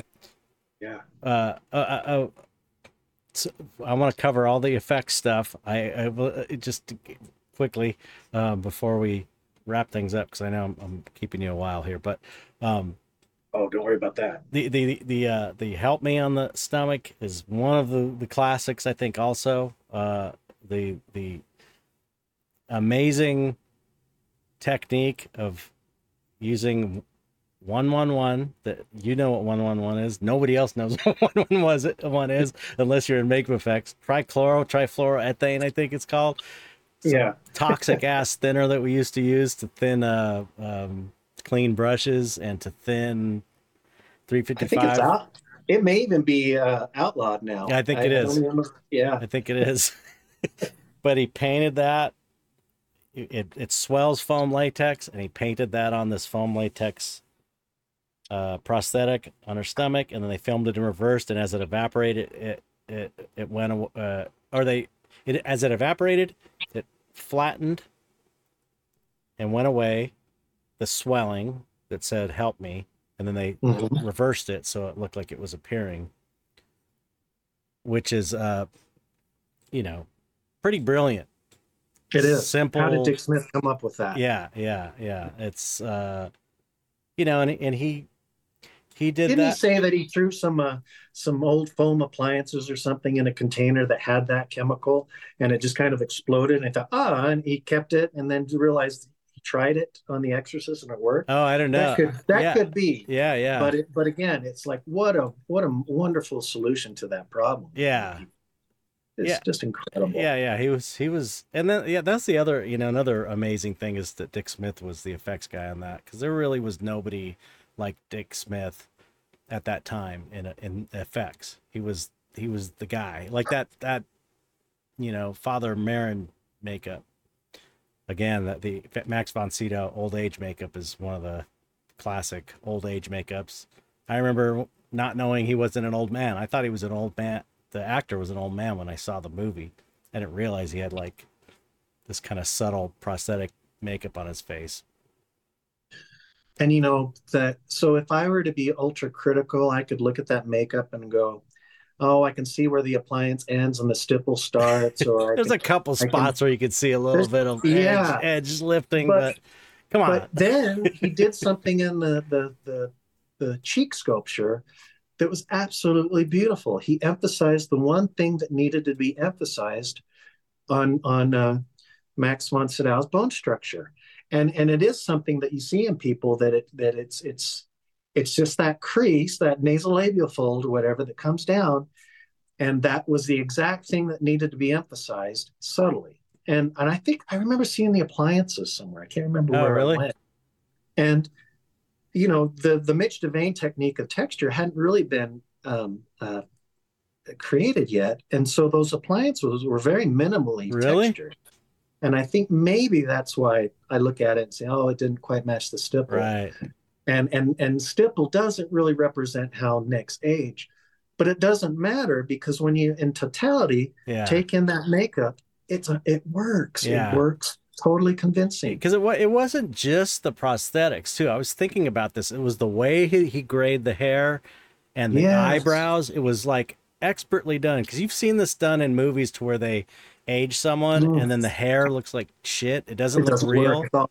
Yeah, You know, yeah, Dick would do things like on the Sunshine Boys, where he would go into, I think it was Walter Matthau, where he thinned yeah. his hair out by cutting little pieces of hair out every so often. It's like he was just he was a master. He A was master. he was He like had, he was someone. He was like Kazu reminds me a lot of Dick in the way that Kazu even kind of looks like Dick in a way. I I've see a noticed. resemblance, which is Yeah, so fucking weird. But yeah. but Kazu's I get there's a few. Matt Rose is kind of this way too, but Kazu more focused on makeup in the way that Dick was. Mm. Uh, Always trying to figure out the best way of doing something. The Yes. very best way. Like even again, we're getting nerdy here, but even like Dick using his soup spoon to put the he had this like it was like a ladle or a soup spoon to put the puke on her. And there's scenes of him you could see like of him taking the puke and putting it on her, and it's like this soup spoon he used is like it's the perfect thing you would use to put that. Like I would take a cup and it would be all messy and I would pour it on her and it would be like and I'd throw the cup in the bucket. That's how I would do it because I'm not that focused on doing it the best way possible. He found the perfect soup spoon that is like when you see him using, look it up after because there's Okay. video of him and it's like, yeah, that's the perfect thing you would do to lay even for something simple like how to lay the puke on. It's like he was just like that, everything. He was just so into it, he was just so into it, what he was doing. And that's And what, it always drives me crazy when I see blood on an actor's shirt or something where you can tell it's just been brushed yeah, on, yeah, yeah. And so I never thought of that, but yeah, everything he seems to do, he seemed to just have the right instinct Even for it. the blood spurting of during the neck, Uh-huh. that was so authentic and realistic Yeah. looking. It's Yeah. like how often do you see even nowadays blood that's too transparent? Do you ever Hmm. notice this in horror movies to where it's too see through?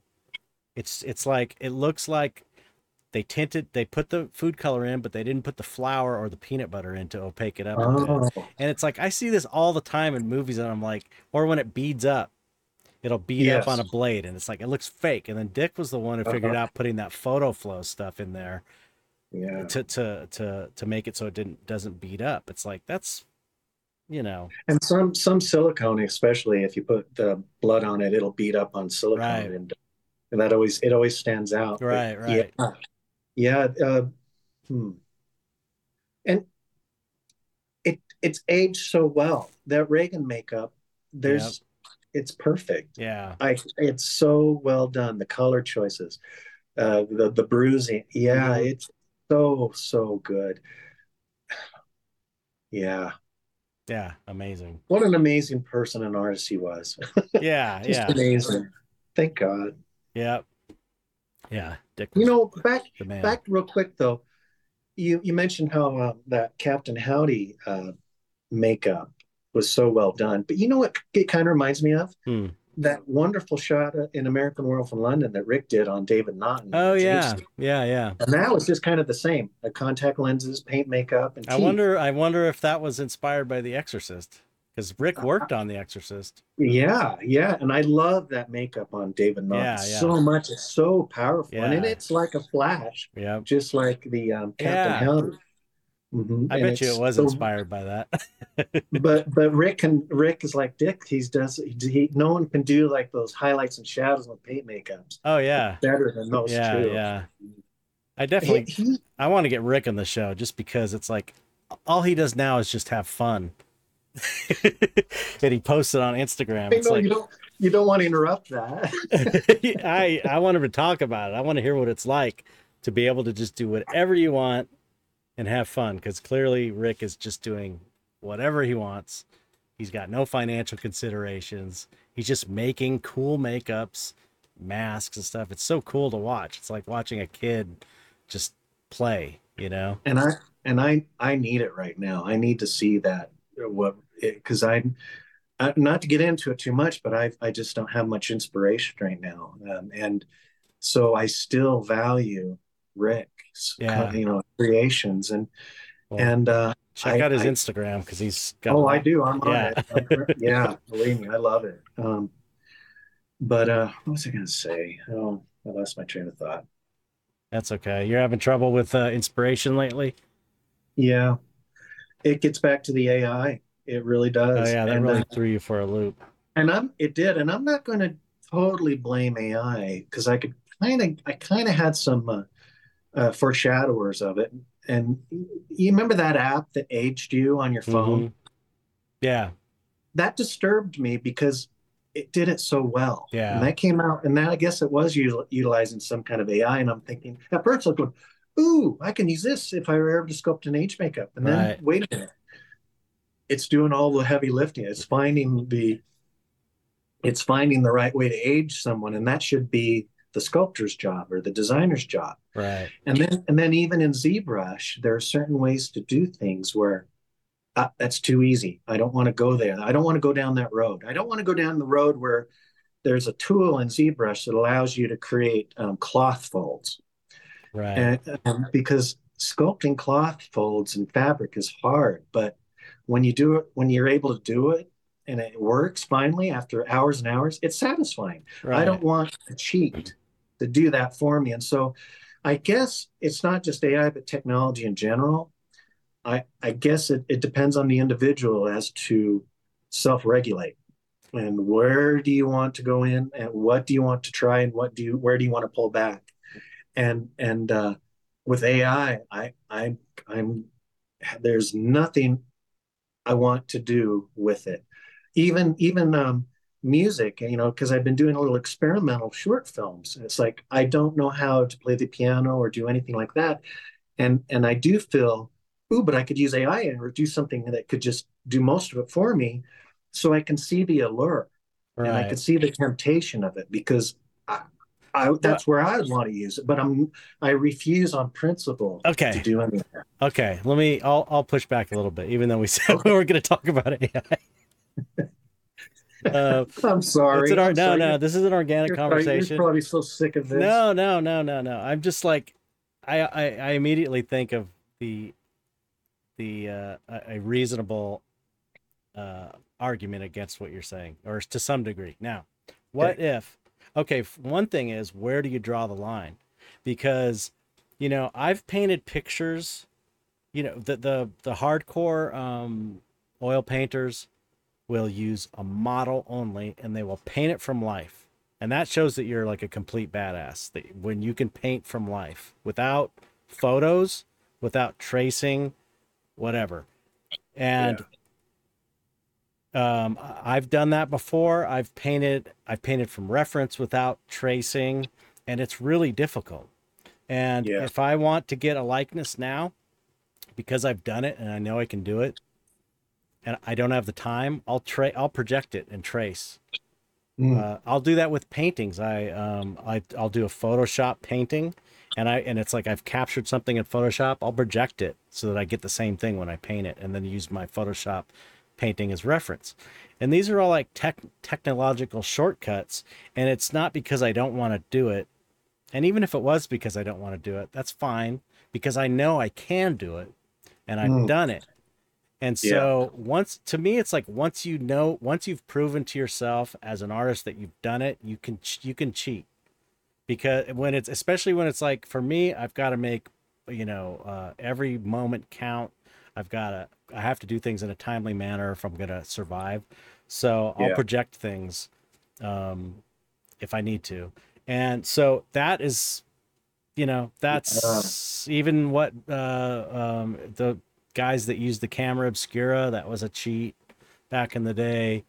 Um, so you're kind of saying AI is too much of a cheat, which is reasonable. But my other point, I'm gonna barrage you with points, and then I'll be done. no, do please do. I'm no, The it's other point is like, okay, if you're an artist, and because of AI, if you use AI as a tool, you'll be able to create work greater than you would have without it as a tool. In the same way that you can, if you know how to use Photoshop, it helps you. Like Photoshop is a really helpful tool. ZBrush is these are all like helpful tools to help you realize your vision. And if it allows you to make a better, it's like, that's the thing. Keep the art as the focus. And if there's a tool that's going to make the art better, then you have to get over it because the art is demanding it. The art's like, I don't care if you like AI or not. Your job is to make me as great as I can be. And if that takes AI assistance, then get over it. Mm. And it demands that of you. It's like if you're the artist, you have to go like whatever you want, whatever's best for you. But I'm not saying that that's necessarily true, because that really is different from artist to artist. What the Yeah. art god is saying to them. Maybe the art god is saying to you, I don't want you to ever use AI in anything you do. But I'm just saying from that alternative perspective, I can see that as like,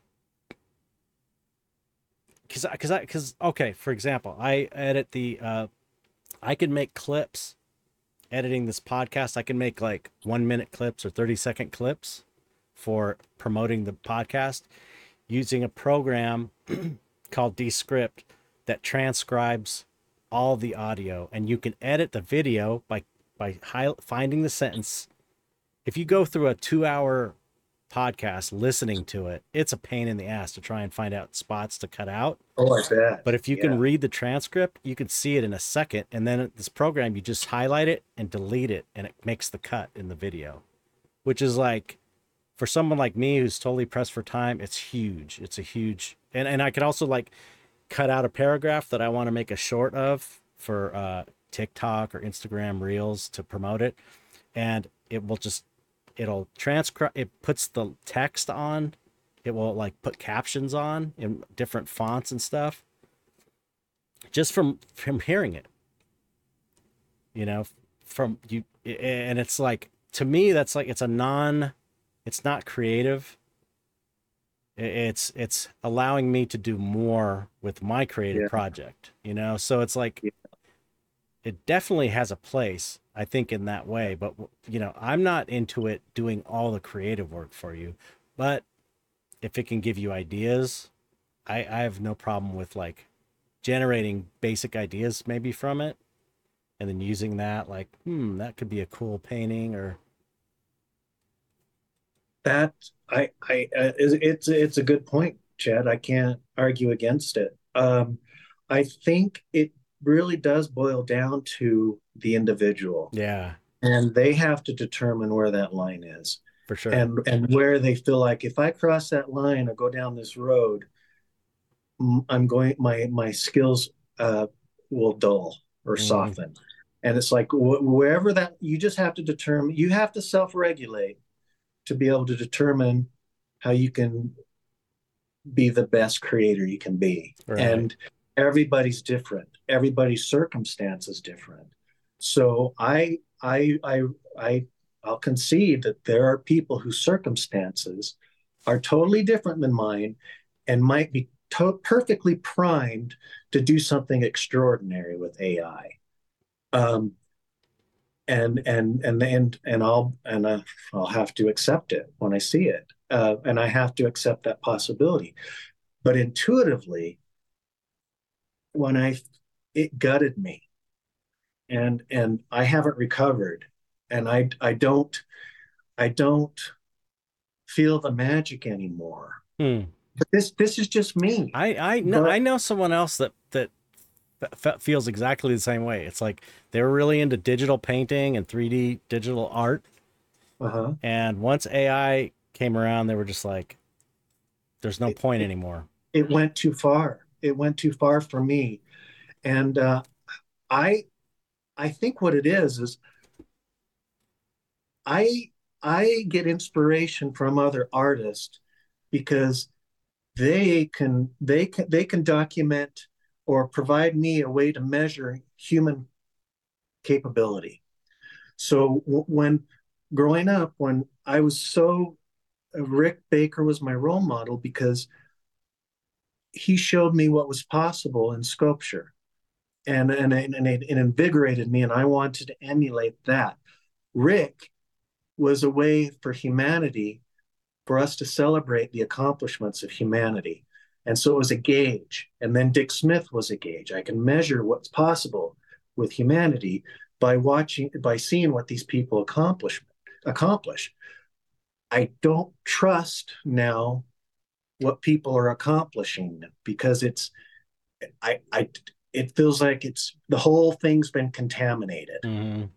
And I don't I see if I see it, something that's interesting me in an artist, I go, or an image, I say, well, I don't trust it because Right. I can't measure. There's no way for me to measure the human capability behind this. And so it's just like, it's like losing your religion. It's just like, Yeah. I so I don't know. I'm in a little nader, but I can survive this. But I can because I have things I want to create. So I know. So that's okay. But I will say I'm not excited about creature design anymore. Yeah. Nothing excites me about creature design. There is not a new way to create a cheekbone or some things that's going to surprise or excite me. Right. But the way it's presented can excite me.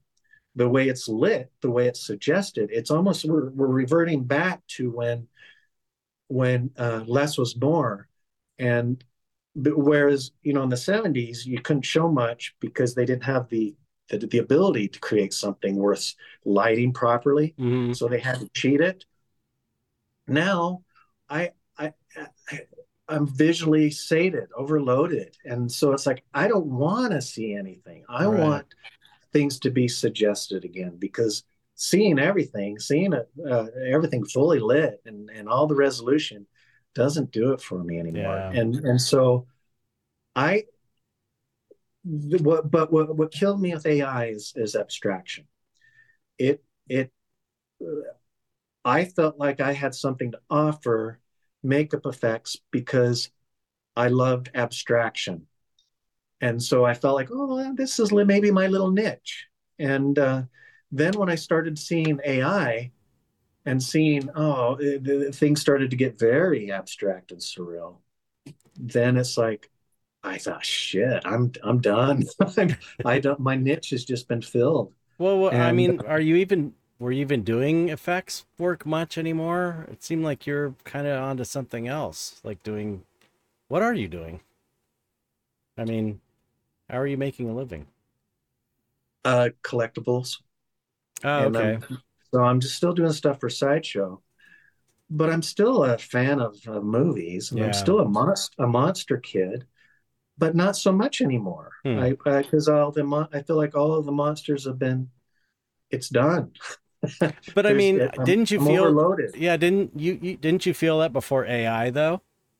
Yeah, Because it's like you know, but I could always selfishly hold this little abstract process that I had formulated right. for myself, and then AI I don't know. took I over it.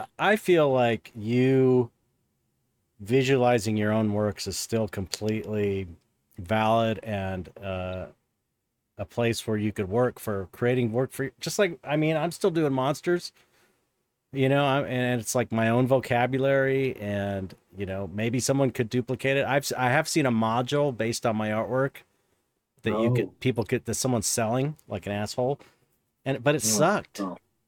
It sucked. The samples didn't look anything like my work. I thought I was like, but that's just a matter of time. I'm sure someone will make one, but it doesn't. I mean, my when it comes to my market, the people who are fans of mine and who are supporting me financially, they want original artwork.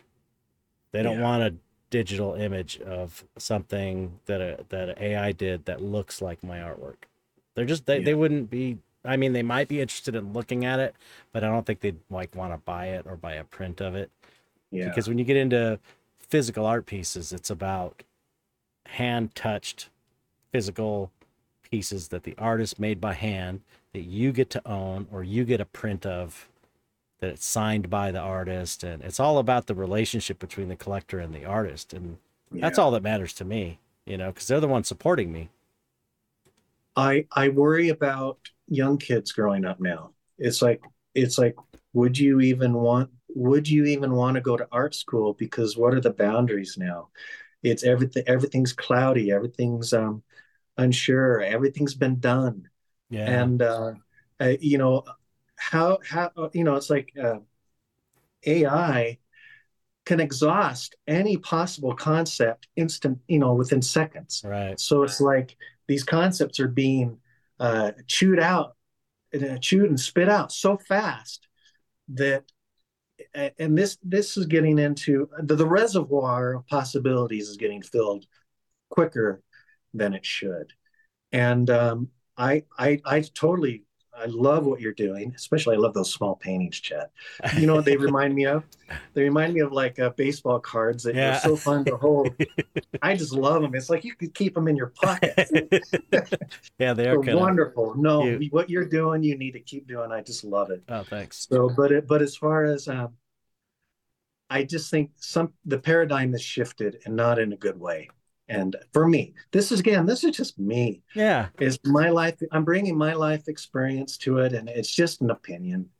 And who knows? I mean, yeah, who knows? I mean, I now only do things for me, and I'm getting back, and that's actually the healthiest way. It's like what you're saying. Just do art that you want to see, yeah. and someone will connect with it. Yeah, for sure. So, For sure. Yeah, yeah. Yeah, that's the main thing. As long as it, you can I just don't I would not want to see you so bummed out that you stopped creating your own work that you think is cool. no, I'm going to create stuff definitely, but Yeah. I don't. The little monster kid that was Ryan is no longer in existence so Yeah. much. There's a flicker of flame left, but it's not like it was, Yeah. and I feel I'm saddened by that, Yeah. and I don't. Yeah, I don't care about monsters on in movies anymore. But I am excited about the guys like Ari Aster or Panos Cosmatos who are presenting these things differently and creatively. Mhm. So that's exciting. So that's what's keeping that little flame lit. So like when I watched Mandy, Mhm. have you Panos Cosmatos' Mandy? He was presenting these bad guys in a way that was exhilarating to me Yeah. because it was backlit, heavy shadow. You didn't know what you're looking at, Yeah. and it Yeah, was it was so great. refreshing. Yeah. And so I get excited about that. It's like I'm going to be excited about presentation, and getting back to Rob Bottin, we talked about him a lot in the last ones. I love how he presents things, Yeah. and the way the thing was presented with all the shadows and stuff. I just love. Yeah. But then when his process was contaminated a little bit. When you see Deep Rising, he lost the reins or lost control or whatever, but the CG was overlit and the creature didn't have the dramatic impact. Yeah. And it was like, I know this is a Rob Bottin movie, but I'm not feeling it. And it's like, what was lost? And it is, and we're just seeing too much. Digital has just uh, overloaded our senses, Yeah. may or overloaded my senses. So I'm just becoming more of a minimalist and purist, and so I'm headed in that direction. But yeah, so I'll be fine. I'll be fine, and I It's don't mean to exaggerate that gutting, but I it's part but it's something has shifted. yeah, but I mean, that's part of your journey as an artist, It is, It's like, yeah. you know, if you have this kind of mystical perspective about life, which I know that you do, these it's happening to you for a reason. I don't think it's it's like painful things happen for a reason. It's like in There you go. hindsight, you can see all these terrible things that people did to you, and in hindsight, you're like, oh, I'm glad I went through that because I got this out of it, and it helped me to be the person that I'm now, and I'm happy where I'm at now. And you're just like in the middle of that painful period, which is not fun. But it's like when you get past it, if you work through it and get past it, it probably because you're such a great artist. I think that once you get out of it, you will end up being a greater artist than you were before that happened. And I, although it doesn't feel that way now because you're going through it at the moment. you're absolutely right, Chad. I totally agree, and yeah, you're totally right. And you have a lot of stuff going on in your life too. With your parents are getting older. There's other factors that are probably adding to This this. yeah, this is my moment in time. It's all of ours. Right. And so yeah, you're right. Because I know you're taking care I of agree. them, and they're getting. I I went through agree that. with I you. taken care of my parents when they're older. It's like it's hard. It's hard. It's hard to do. It's like it's a stage you go through in life. Yeah. Where your parents get to at that point where they need to be taken care of, and it's like a stage, and it's like, you've got multiple things hitting you, so you just have to keep going, and you'll come out of it, and you'll be happy. That's my Yeah. prediction. Well, I appreciate that. You're so right. I agree with you, Chet. I agree with you. Yeah. It's just hard to see it when you're in the middle of it, you know. Hmm. You know. Yeah. But But yeah, real quick, what what made you decide to do small paintings? I was like, you know what? It was I was like, okay, I got to make some money because I got to pay this bill at the end of the month. And I'm looking, and whenever that happens, which happens pretty much every month because I'm not financially set in a way I would like to be. And I'm looking around and I saw these panels that I had bought a long time ago just as a Uh-huh. whim. And I was like, oh, these are 2x3 panels. These are pretty cool. What if I did little paintings? And then I was like, okay, maybe if I could find a frame on Amazon, then I could, that would be cool. It's like I could make some money. I needed to pay the bills. That would be fun because it's like it's always got to be that. Yeah. It's got to be that's the game I'm playing. It's got to make money. Unfortunately, I wish it didn't, but it's like it has to make money and it has to satisfy me creatively and be something I think is cool. And that was ticking all the boxes. And I found this frame and I was like, "Oh man, this is cool." And it's like my daughter-in-law is like, who's not totally into monsters and stuff. She just loves them. She thinks they're so cute. It's like everybody loves them because they're cute. I love them. I think they're so much fun. But also, when I go in my studio, I've got these big paintings and they become a burden. Look at And this so I guy. don't even want to work big. I want to Yeah, work yeah. small. Yeah, let me show that again. Oh, I just love Wait a them. minute. They're so Oh, I can't get fantastic. that. I can't get the. Oh, they're fantastic. And then you doctored the frame a little bit to kind of give it your signature, and Yeah, I it's just sculpted it. it's I just found beautiful. I found the frame, sculpted over it, and I'm casting these ones in glow in the dark. So I love glow in the dark. That takes me back to my childhood. I used to love glow in the dark stuff when I was a kid. So Oh, yeah. well, they're just I love them. Oh, I love thanks. them. So Yeah, and yeah. it's Well, what is it? Necessity is the mother of invention, yeah, and yeah, that's how this happened. So yeah, and I'm trying to take yeah, I'm trying to enjoy it. I'm trying. I am. They're fun. They're fun. It's like the only thing that isn't fun is the time crunch. I got to get them done by a certain time, so I could sell them at a certain time, so that I could pay my bills off. I got to do my tax extension runs out next month, and that's going to be brutal. So it's like I got to make a bunch of money. So yeah. it's How but long does it take you to do one of those? I'm averaging. I mean, I did 5 or 6 a day, but Really? yeah, they require like a little Oh my goodness. another pass maybe. So, Wow. but yeah, I can, if I have the idea of what to paint, I can bust them out quickly because they're so small. Yeah. And Oh, the challenge is trying to make them all different and unique, because it's like when I'm trying to do 44 because I have 44 panels, and I'm like, okay, I'm trying to make each one its own unique character. And so that's like a kind of a fun challenge in a way. well, it's you're rising to it because I'm amazed that you're able to figure out so many cool face designs. I was like, wow, he just keeps finding new ones. I mean, This is incredible.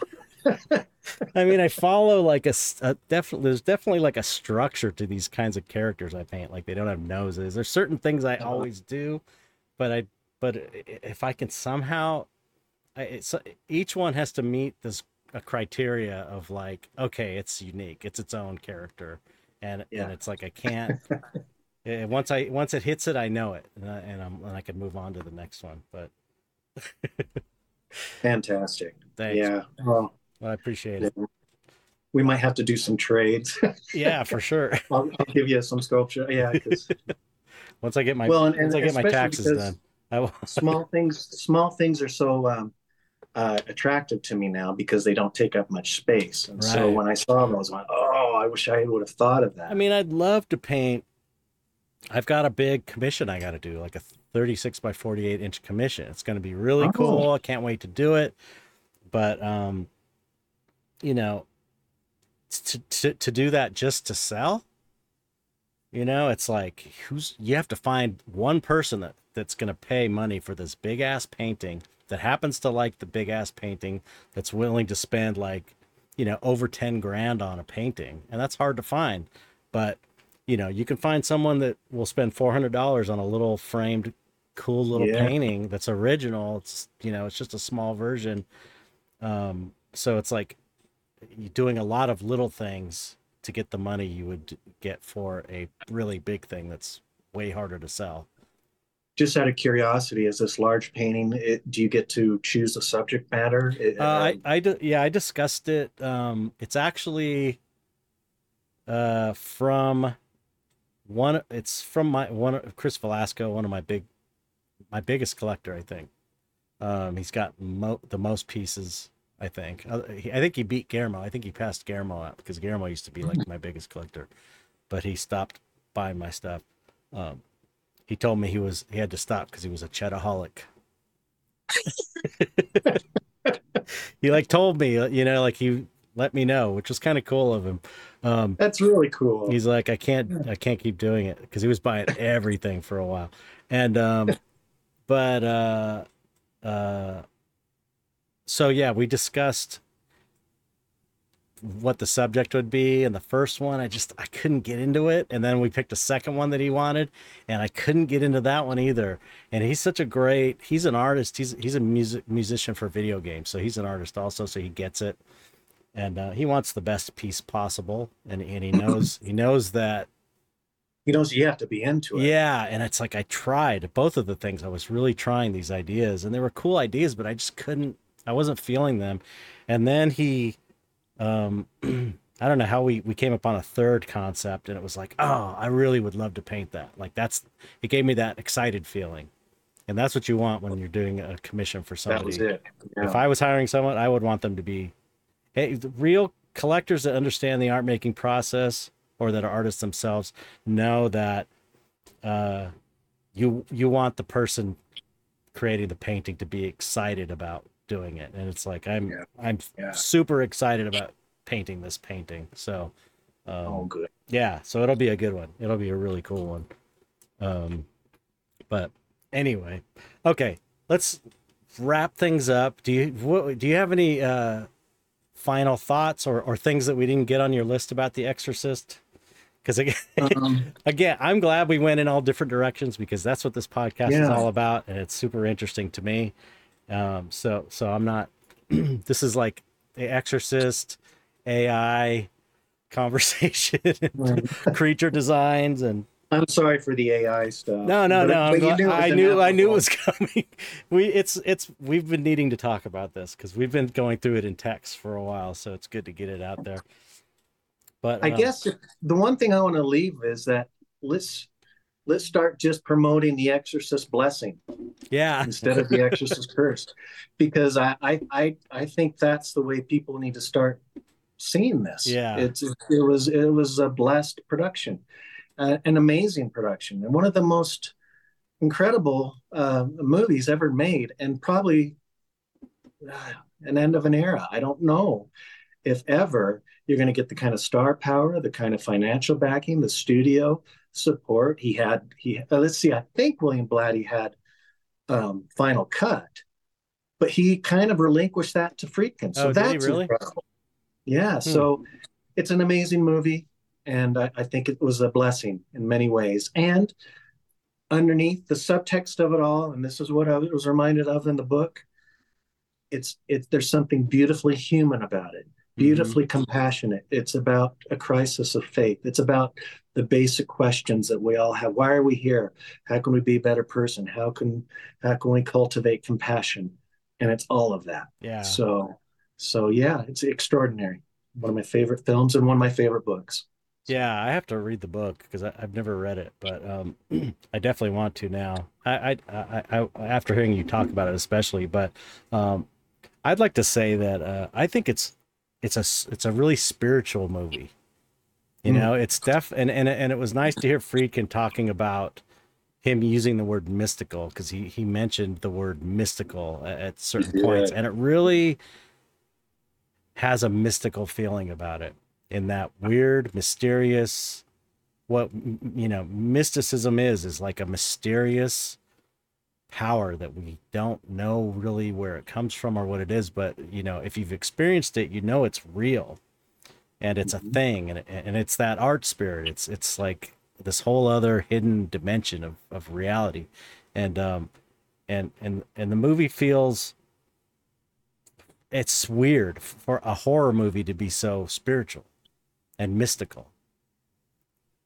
And some people, maybe they need to just rethink their reaction to it, because I think a lot of sometimes the subtext can get lost in the visceral quality of Right. something, or and I think people need to get past that the pea soup vomit or the masturbation scene and realize how incredible, what the incredible subtext and motivations behind those plot decisions was. And yeah, totally. I so agree with you. The mystical part of it.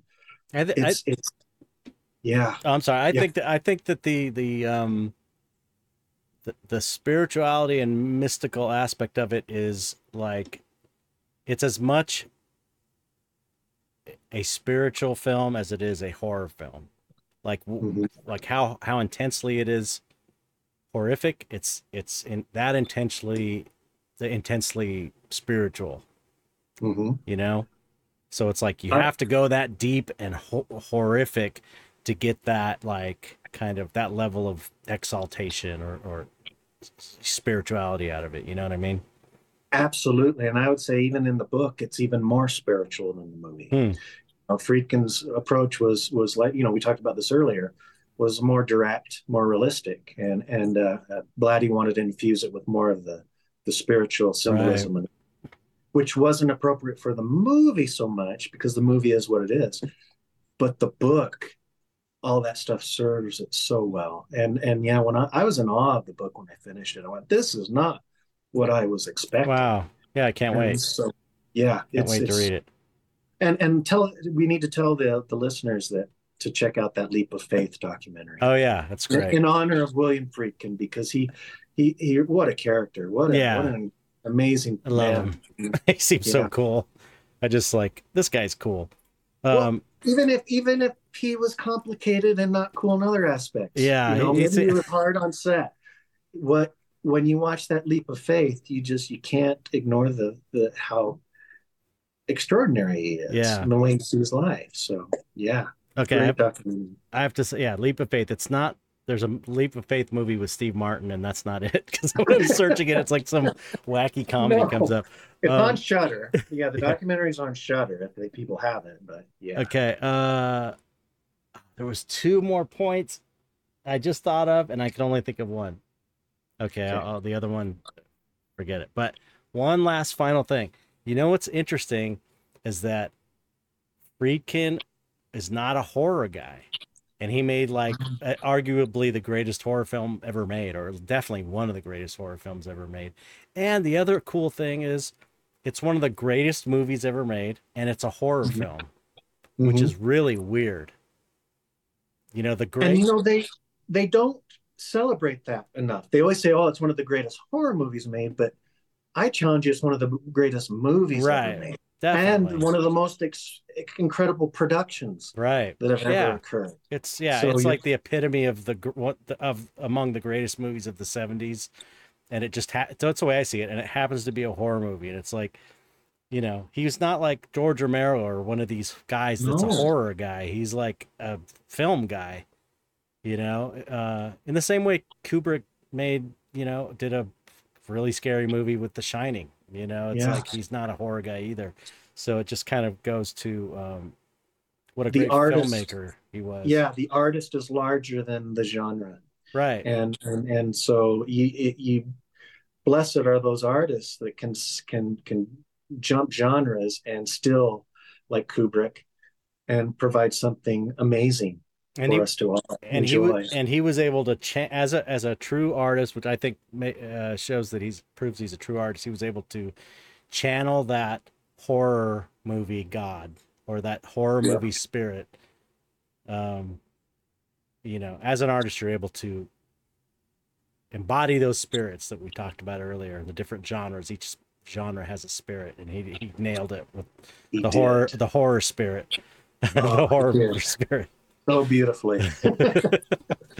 All right, well, that was great, man. Let's just say Oh, good. thank you. Thanks for bringing up the idea. Um, Thanks for letting me talk about it. What a treat. yeah, super Thank you. fun. I think we should do more things like this, talking about films, because that was kind of Well, it's dark art. It fits within the whole theme of this podcast. I know. If anything's dark art, it's The Exorcist. Yeah, true. Exactly. It really is. So, just don't hang up, and then say goodbye. So you have to say. Remember last time, you have to say goodbye to the audience, and whatever way you like to say goodbye. Goodbye. Uh, Thank you, William Friedkin. Goodbye, audience. Goodbye, everybody. Thanks for listening.